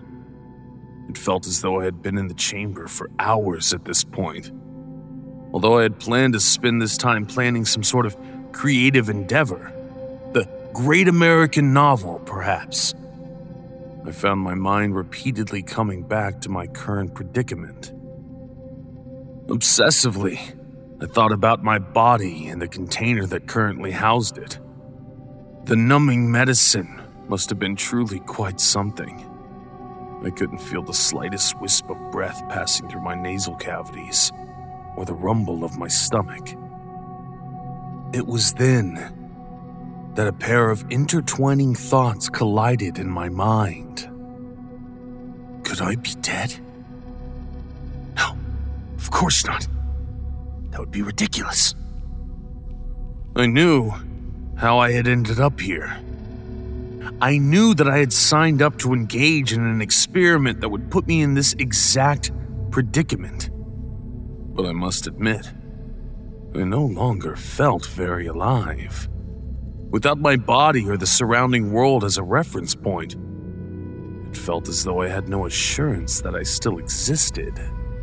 My thoughts began dueling with one another. Surely I'm not dead. This is exactly what the experiment was supposed to do. If you're not dead, then why can't you feel anything? Why can't you feel your breath? Or saliva? Or anything? But I know I'm not dead because I'm thinking right now. What does that mean? You know? Think, therefore I am? I think, therefore I am. A smarter man could have told you who said that. But I was left with just that proclamation from an unknown source as the only assurance that I was alive. As long as I was thinking, I was still alive. I began to picture myself floating through a void in space. The image was clear in front of my eyes. My body lay flat, my arms stiff, as I rocketed past stars and unfamiliar planets. I watched my body weave past asteroids and through planetary rings. I felt the warmth of the sun on my body and the cold ice of the frozen planets on my skin. Except, I didn't really feel those things. I had to remind myself of that. I was starting to imagine feelings that weren't really there. I wasn't sure how much I should try to avoid these feelings, or just embrace them for the duration of the experiment. Just another question to ponder, I supposed. There came a moment when I realized that I had been in sensory deprivation for a long time. Since I had not been counting, it was impossible to know how long. Has it been days already? That was a worrying thought. In a timeless void, 3 days stretched on like an endless millennium. They had assured me that I would only be inside the machine for 3 days. But how could I know for sure? Once I was inside, I had no way of getting out. They could keep me for as long as they wanted to. Maybe that was their plan all along. How could they get away with that? Who knows what all those liability waivers I signed said? I stopped reading them after the third or fourth one. Maybe I agreed to this. You're being crazy. I don't know if I'm being crazy or not. I don't know how long I've been in here. So count. That was right. I had one way to tell how long I had been inside the machine. Counting. 1, 2, 3, 4, 5. And on and on. I counted to 60. That was a minute. And then I counted another minute. And another. And another. And another. I just kept going and going. I never lost focus on the task at hand. Then, I hit 1,000 minutes. Technically, 1,000 minutes was only a little more than 16.5 hours. Certainly not the 3-day period I was supposed to be inside the machine. But that was 16.5 hours on top of all the time I'd already spent thinking about my life and dreaming about floating through space. Surely I had spent longer thinking to myself than I had counting. I tried to guess how long I had been in the machine. Felt like it had been more than 3 days. I just kept trying to tell myself that I would be let out of the machine soon. I let my mind drift off again. My body was once again floating through space. I watched it drift farther and farther out into an endless void of darkness. The planets and suns shrunk into oblivion until I was truly, deeply alone. In the black abyss, a creeping feeling of cold began to set in. Its biting sting spread up my legs and torso to my face. My naked skin turned a pale blue and began to harden into a crystalline husk. As my body drifted farther into darkness, I watched the surface of my stomach crack and chip. Slowly, chunks of my body began to break off and float into the darkness. With each expelled scrap of flesh, a new wave of pain cascaded through me. I found myself trying to grab onto my frozen body and put it back together. But my arms and legs were so cold that I couldn't budge. I tried to scream, but my tongue had swelled so large that it filled my crumbling, frigid mouth. All at once, my body exploded into an array of jagged, bloody shards of ice. The pain was indescribable. Then I was, again, alone in the darkness, bodiless. Without lungs to expel the panicked breaths I was so desperate to create. I had to keep telling myself, it isn't real. I'm still alive.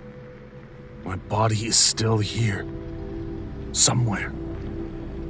But God, didn't it feel real? But it wasn't real. Real or not, didn't it hurt? Yes. Are you scared? Yes. Wait, do you hear that? I listened through ears that were 1,000,000 miles away. A voice, not my own, burst into my head. Its bristly accent was familiar. Hello, this is Dr. Monison. I am contacting you again via the small speakers contained within the helmet of the exoskeleton. I am proud to announce that you have successfully completed 3 days within the machine. I felt my alarm melt quickly into relief. I tried to smile, to little avail. At this juncture, we would like to update you as to the status of our experiment. The data we're getting from your brain scan is proving incredibly useful. The medical implications are numerous. We have contacted our institutional review board and obtained permission to extend the experiment indefinitely. This, of course, in accordance with the liability waivers that you've signed previously. The machine should be able to keep you alive for a few more weeks until your body becomes unable to support it any further. Do not worry. $5,000 will nonetheless be credited into your account. Thank you for your contribution. Your sacrifice will save lives. I tried to scream. I tried to flail my arms in protest and push back against the doctor's words. But my screams were silent, and my arms no longer part of me. I felt a deep, echoing hole of dread growing inside of me. Yet I would never truly feel anything again. I would die in this chamber. It would take days. And those days would feel like months. And those months would be torture. I again saw myself floating in an immeasurable darkness. There were no stars or planets. It was only my body, unequivocally alone. Arguably alive, but inevitably dead. I stopped counting the seconds and just let myself float. My mind wandered again, this time for much longer. I dreamt of my childhood and of a future I would never get to lead. I made an imaginary bucket list and felt remorse for the boxes I had not yet checked. I held conversations in my head between old friends and lovers. And sometimes, I didn't think at all. Sometimes I disappeared from existence altogether. But then I felt it. I felt something. I couldn't tell what it was at first. It had been so long since I felt something that I couldn't tell if I was imagining it or not. It was my big toe. My big toe on my right foot. Somehow, some way it still had feeling. Not a lot of feeling. It felt like when you sit on your hand and it becomes almost, but not quite, numb. Like it was being massaged by a set of pins and needles. I moved the toe around, the little that I could, to try to understand how this feeling had come back. Then I felt it. A tiny prick. The slightest droplet of pain against my big toe. Something sharp. An IV needle. It must have become dislodged somehow. Maybe one of those lab coat-wearing schmucks tripped over it or something. All I knew was that I could feel again. I suddenly felt like I had been reborn. Like I had died and risen from the ashes.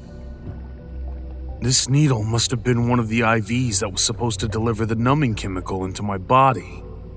Somehow, it got dislodged and now I had just a little feeling in my toe. Unfortunately, my big toe was hardly the vestige of my body most suited to orchestrate my grand escape. But still, I felt immeasurable happiness. Because I had a secret weapon on my side. Time.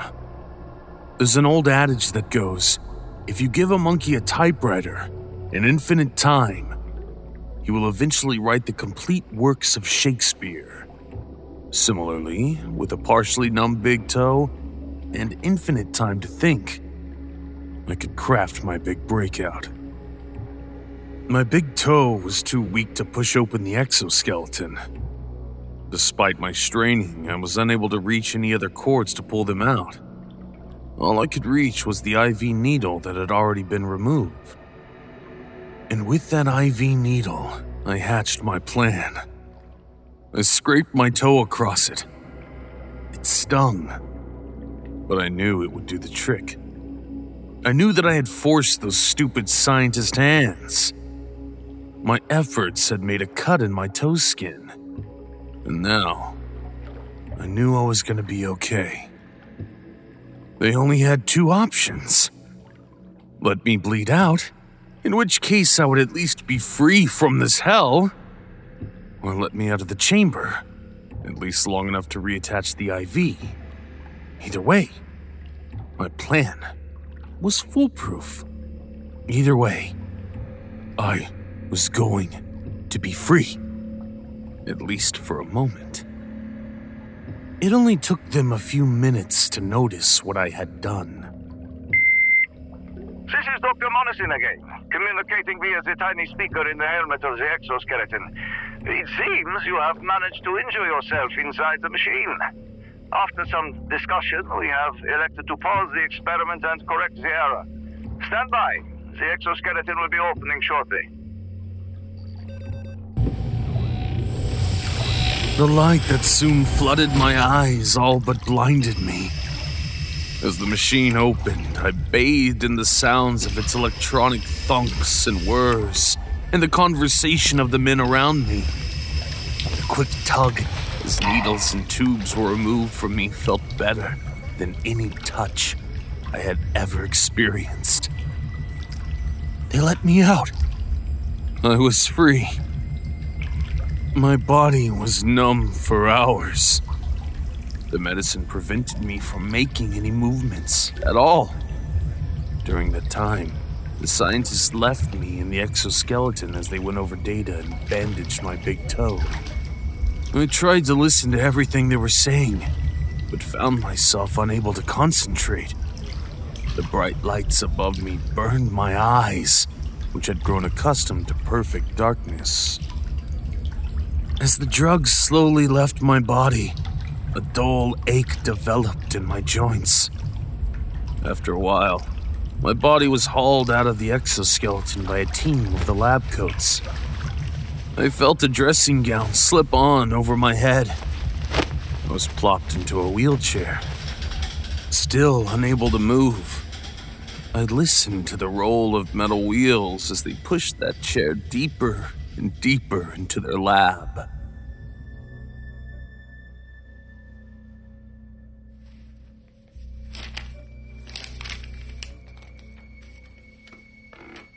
Explain again about when you were floating through space. What was the sensation like? Please, let me go. I can't. You know that. The data we were getting from you is too important. Lives are at stake. And besides that, they can't risk you going to the police. You'll be going back in the machine. This conversation had been going on for about an hour in the tiny interrogation room set up somewhere in the research group's massive underground lab. Although I had regained enough feeling to speak, I still found movement quite difficult. It was clear that as soon as I outlived my usefulness to the lab coats, I was going to be placed back inside the machine until my bodily demise. The data that the scientists had gained so far was so useful. They had no problem holding me against my will. As I sat in that tiny metal room, tied to a cold folding chair, clad only in a thin dressing gown, I considered my fate. For $5,000, I had sold away the rest of my life. My only respite now was that I could delay going back in the machine for as long as I resisted Dr. Monison's questioning. But I knew I was just delaying the inevitable. I stared down at my big toe, now wrapped in a bandage. Somehow it had not dawned on me that even if I got out of the machine, the scientists were unlikely to let me out of the building alive. Not after they decided to imprison me until I died, anyway. What if I don't answer the questions? The data we intend to receive from those questions is critical and could save lives. But if we cannot elicit it, then the information received from the exoskeleton will be sufficient. If you won't answer, we will return you to the machine now. So it didn't matter. I was already doomed. I might as well delay for as long as I could. Fine. Ask me what you want to ask me. I answered hundreds of questions, most of them multiple times. It took hours. The scientists barely listened to my words. There was a recorder placed in the room with me. I'm sure someone would dig through my answers later. But for now, the conversation seemed to be mostly for posterity's sake. At some point, though, I realized something. The drugs had completely left my body. I could, theoretically, move again. For now, I was tied to a chair. But they couldn't keep me tied up if they wanted me to go back into the machine. And from that thought, I came up with a plan. I knew I would only have a few seconds. I knew I couldn't run immediately or they would catch me. I would have to convince them I was resigned to my fate.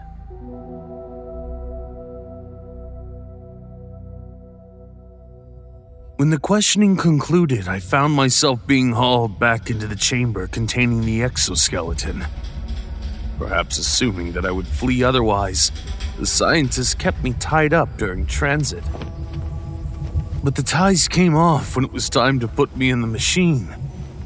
They stripped off my nightgown and lifted me inside the device.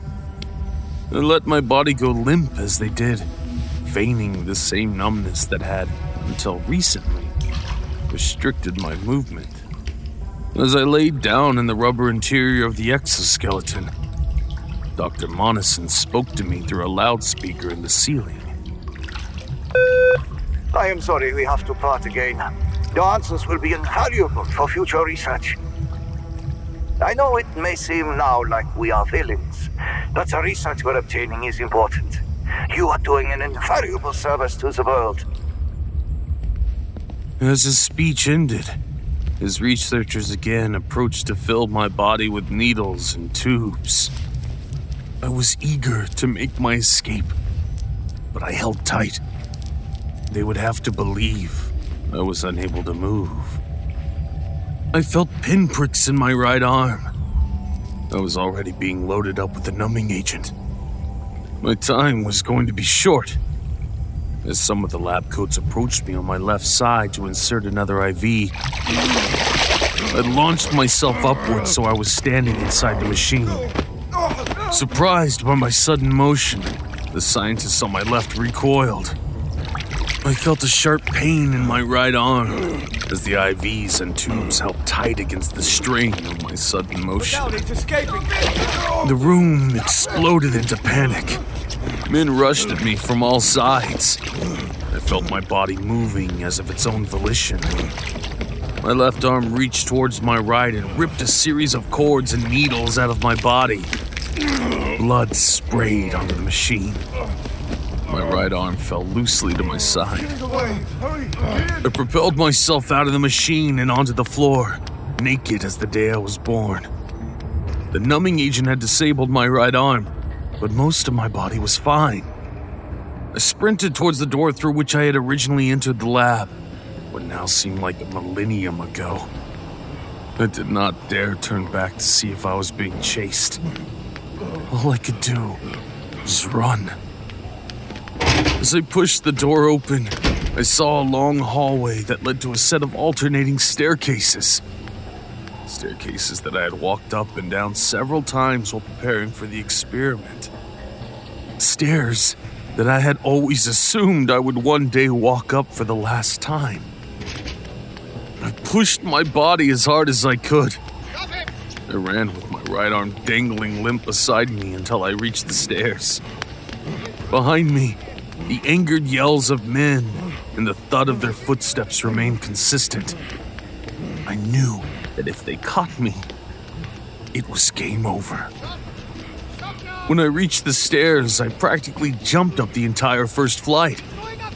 As I turned to climb the next flight, I saw that only 2 men had kept pace with me. Suddenly, I was filled with hope. Perhaps I could outrun them all. Then I would go to the police and get the chance to put this whole operation under the microscope.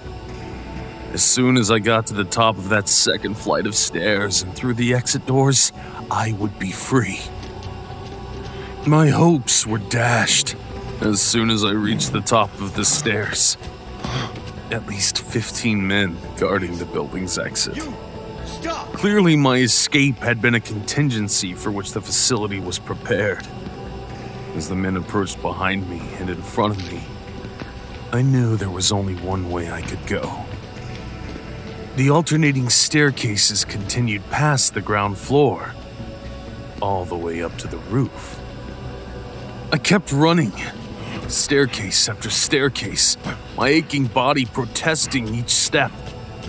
My dead arm banging against stair railings and walls as I made my way up. The sounds of angry men filling my ears as I took step after step after step. Soon, I was on the last staircase. A ladder, hanging from the ceiling, led up to a hatch on the roof of the building. This was it. I was going to see the outside world again. I didn't know where I was going to go once I got up there, but I knew I was free. I jumped onto the ladder and pulled myself up, about 6 feet into the air. When I reached the top, I pushed on the hatch. It was heavy and barely budged. I strained against it for a moment, then felt a tight grip on my ankle. One of the men had caught up. He had wrapped his cold hand around my leg and was beginning to yank me off the ladder. I turned slightly and saw it was Dr. Monison. His eyes were red and as large as saucers. It was like looking into the eyes of the devil himself. I reacted purely out of instinct. My grip on the ladder tightened, and I swung my free foot at the doctor's face. As my heel collided with his jaw, sending teeth and blood flying in all directions, I couldn't help but smile at the feeling. It hurt like you wouldn't believe, but it felt damn good to feel something. Dr. Monison relaxed his grip. I pushed upwards again, and the hatch gave way. I clambered upwards onto the flat roof of the building. A thin layer of gravel covered the rooftop. The sharp stones poked at my bare feet, but I kept moving. I ran to the edge of the roof and looked out into the city. A beautiful horizon of skyscrapers and stars filled my view. I felt the cold breeze against my bare skin. The voices of the men behind me barely registered as I climbed onto the edge of the roof. I must have been a sight to the people walking by on the sidewalk below. A naked man standing on the edge of a building, staring at the horizon as if he had never seen one before. Please come down from there. You don't have to go back in the machine. We just need you to come down. It was Dr. Monison again. His voice was hard to understand now that he was short a few teeth. I turned away from the horizon to look at him. He was surrounded on all sides by other men in lab coats. I knew in that moment that I had no real choices left. Could I believe Dr. Monison that he wouldn't put me back in the machine? Probably not. But I had no chance to escape at this point. There were too many of them for me to get away. Just as one of the researchers reached out to grab me, I took a step backward. As my body tumbled down to the earth below, I found myself laughing. It was just like when I was in the machine. My body was floating once again. The cold air numbed my body, and once again, I couldn't feel a thing. Just before I struck the ground, I heard the sound of church bells ringing out. Hallelujah. I figured I must be on my way to heaven.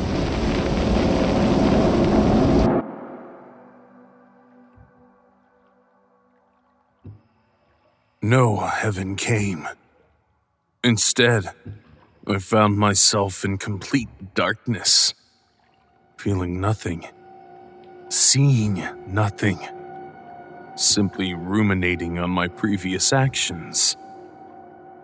Is this what death is like? In answer to my question, I heard a familiar voice. Hello, this is Dr. Monison. I'm speaking to you once again via a small speaker contained within the helmet of the exoskeleton. You have successfully completed your 3 days within the sensory deprivation machine. Had I not still been pumped full of numbing drugs, I would have wept. We're currently in the process of opening the machine. At that point, we will perform a physical assessment. I'm sure you are anxious to leave. I can assure you we will move as quickly as possible to make that happen. Thank you so much for your assistance with this project. It has been invaluable. 3 days. I had been in that machine for exactly 3 days. It didn't click for me until they were pulling me out of the machine. There was no bandage on my big toe. No needle near my foot on which I could have cut myself.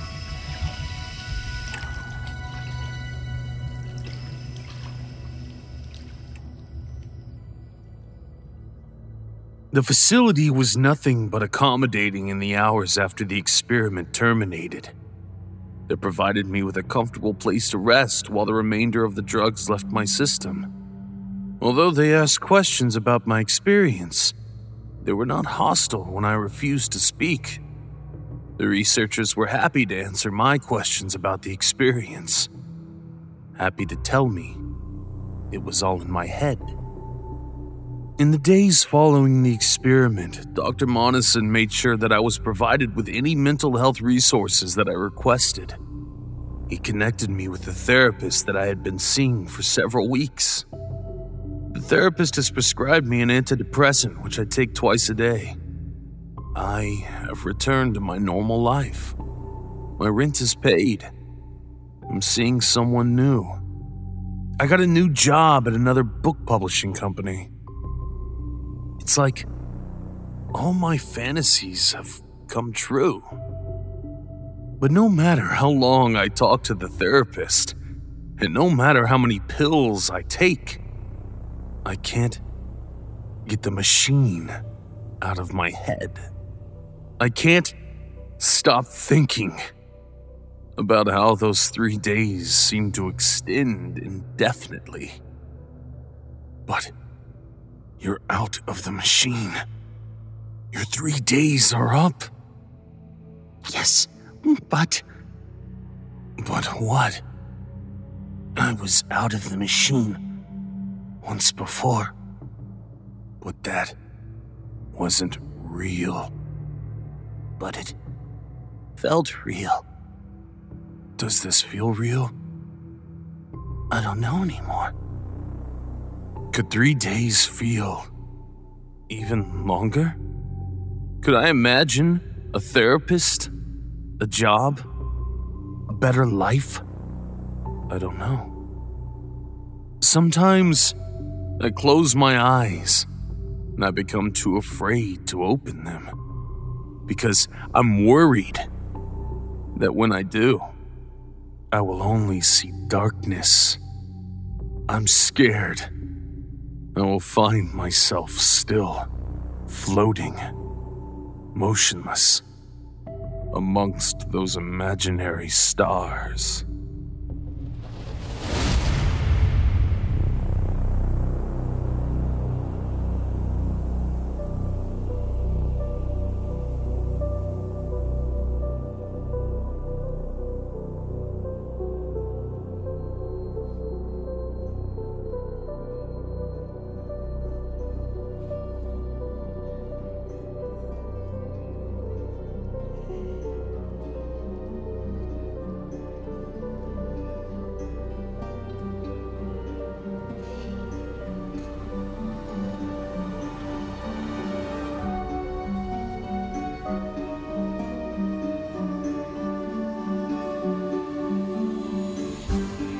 As the fires wane and embers glow, our stories cease as shadows grow.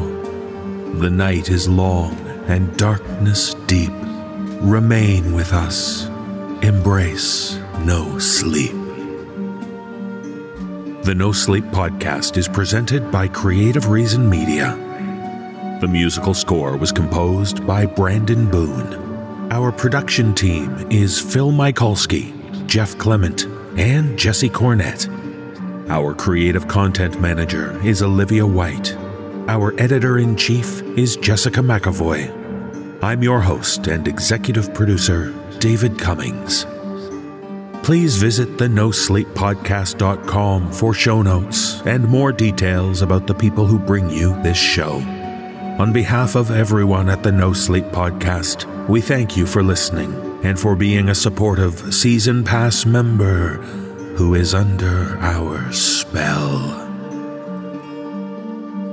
This audio production is copyright 2021 and 2022 by Creative Reason Media, Inc., all rights reserved. The copyrights for each story are held by the respective authors. No duplication or reproduction of this audio program is permitted without the written consent of Creative Reason Media, Inc.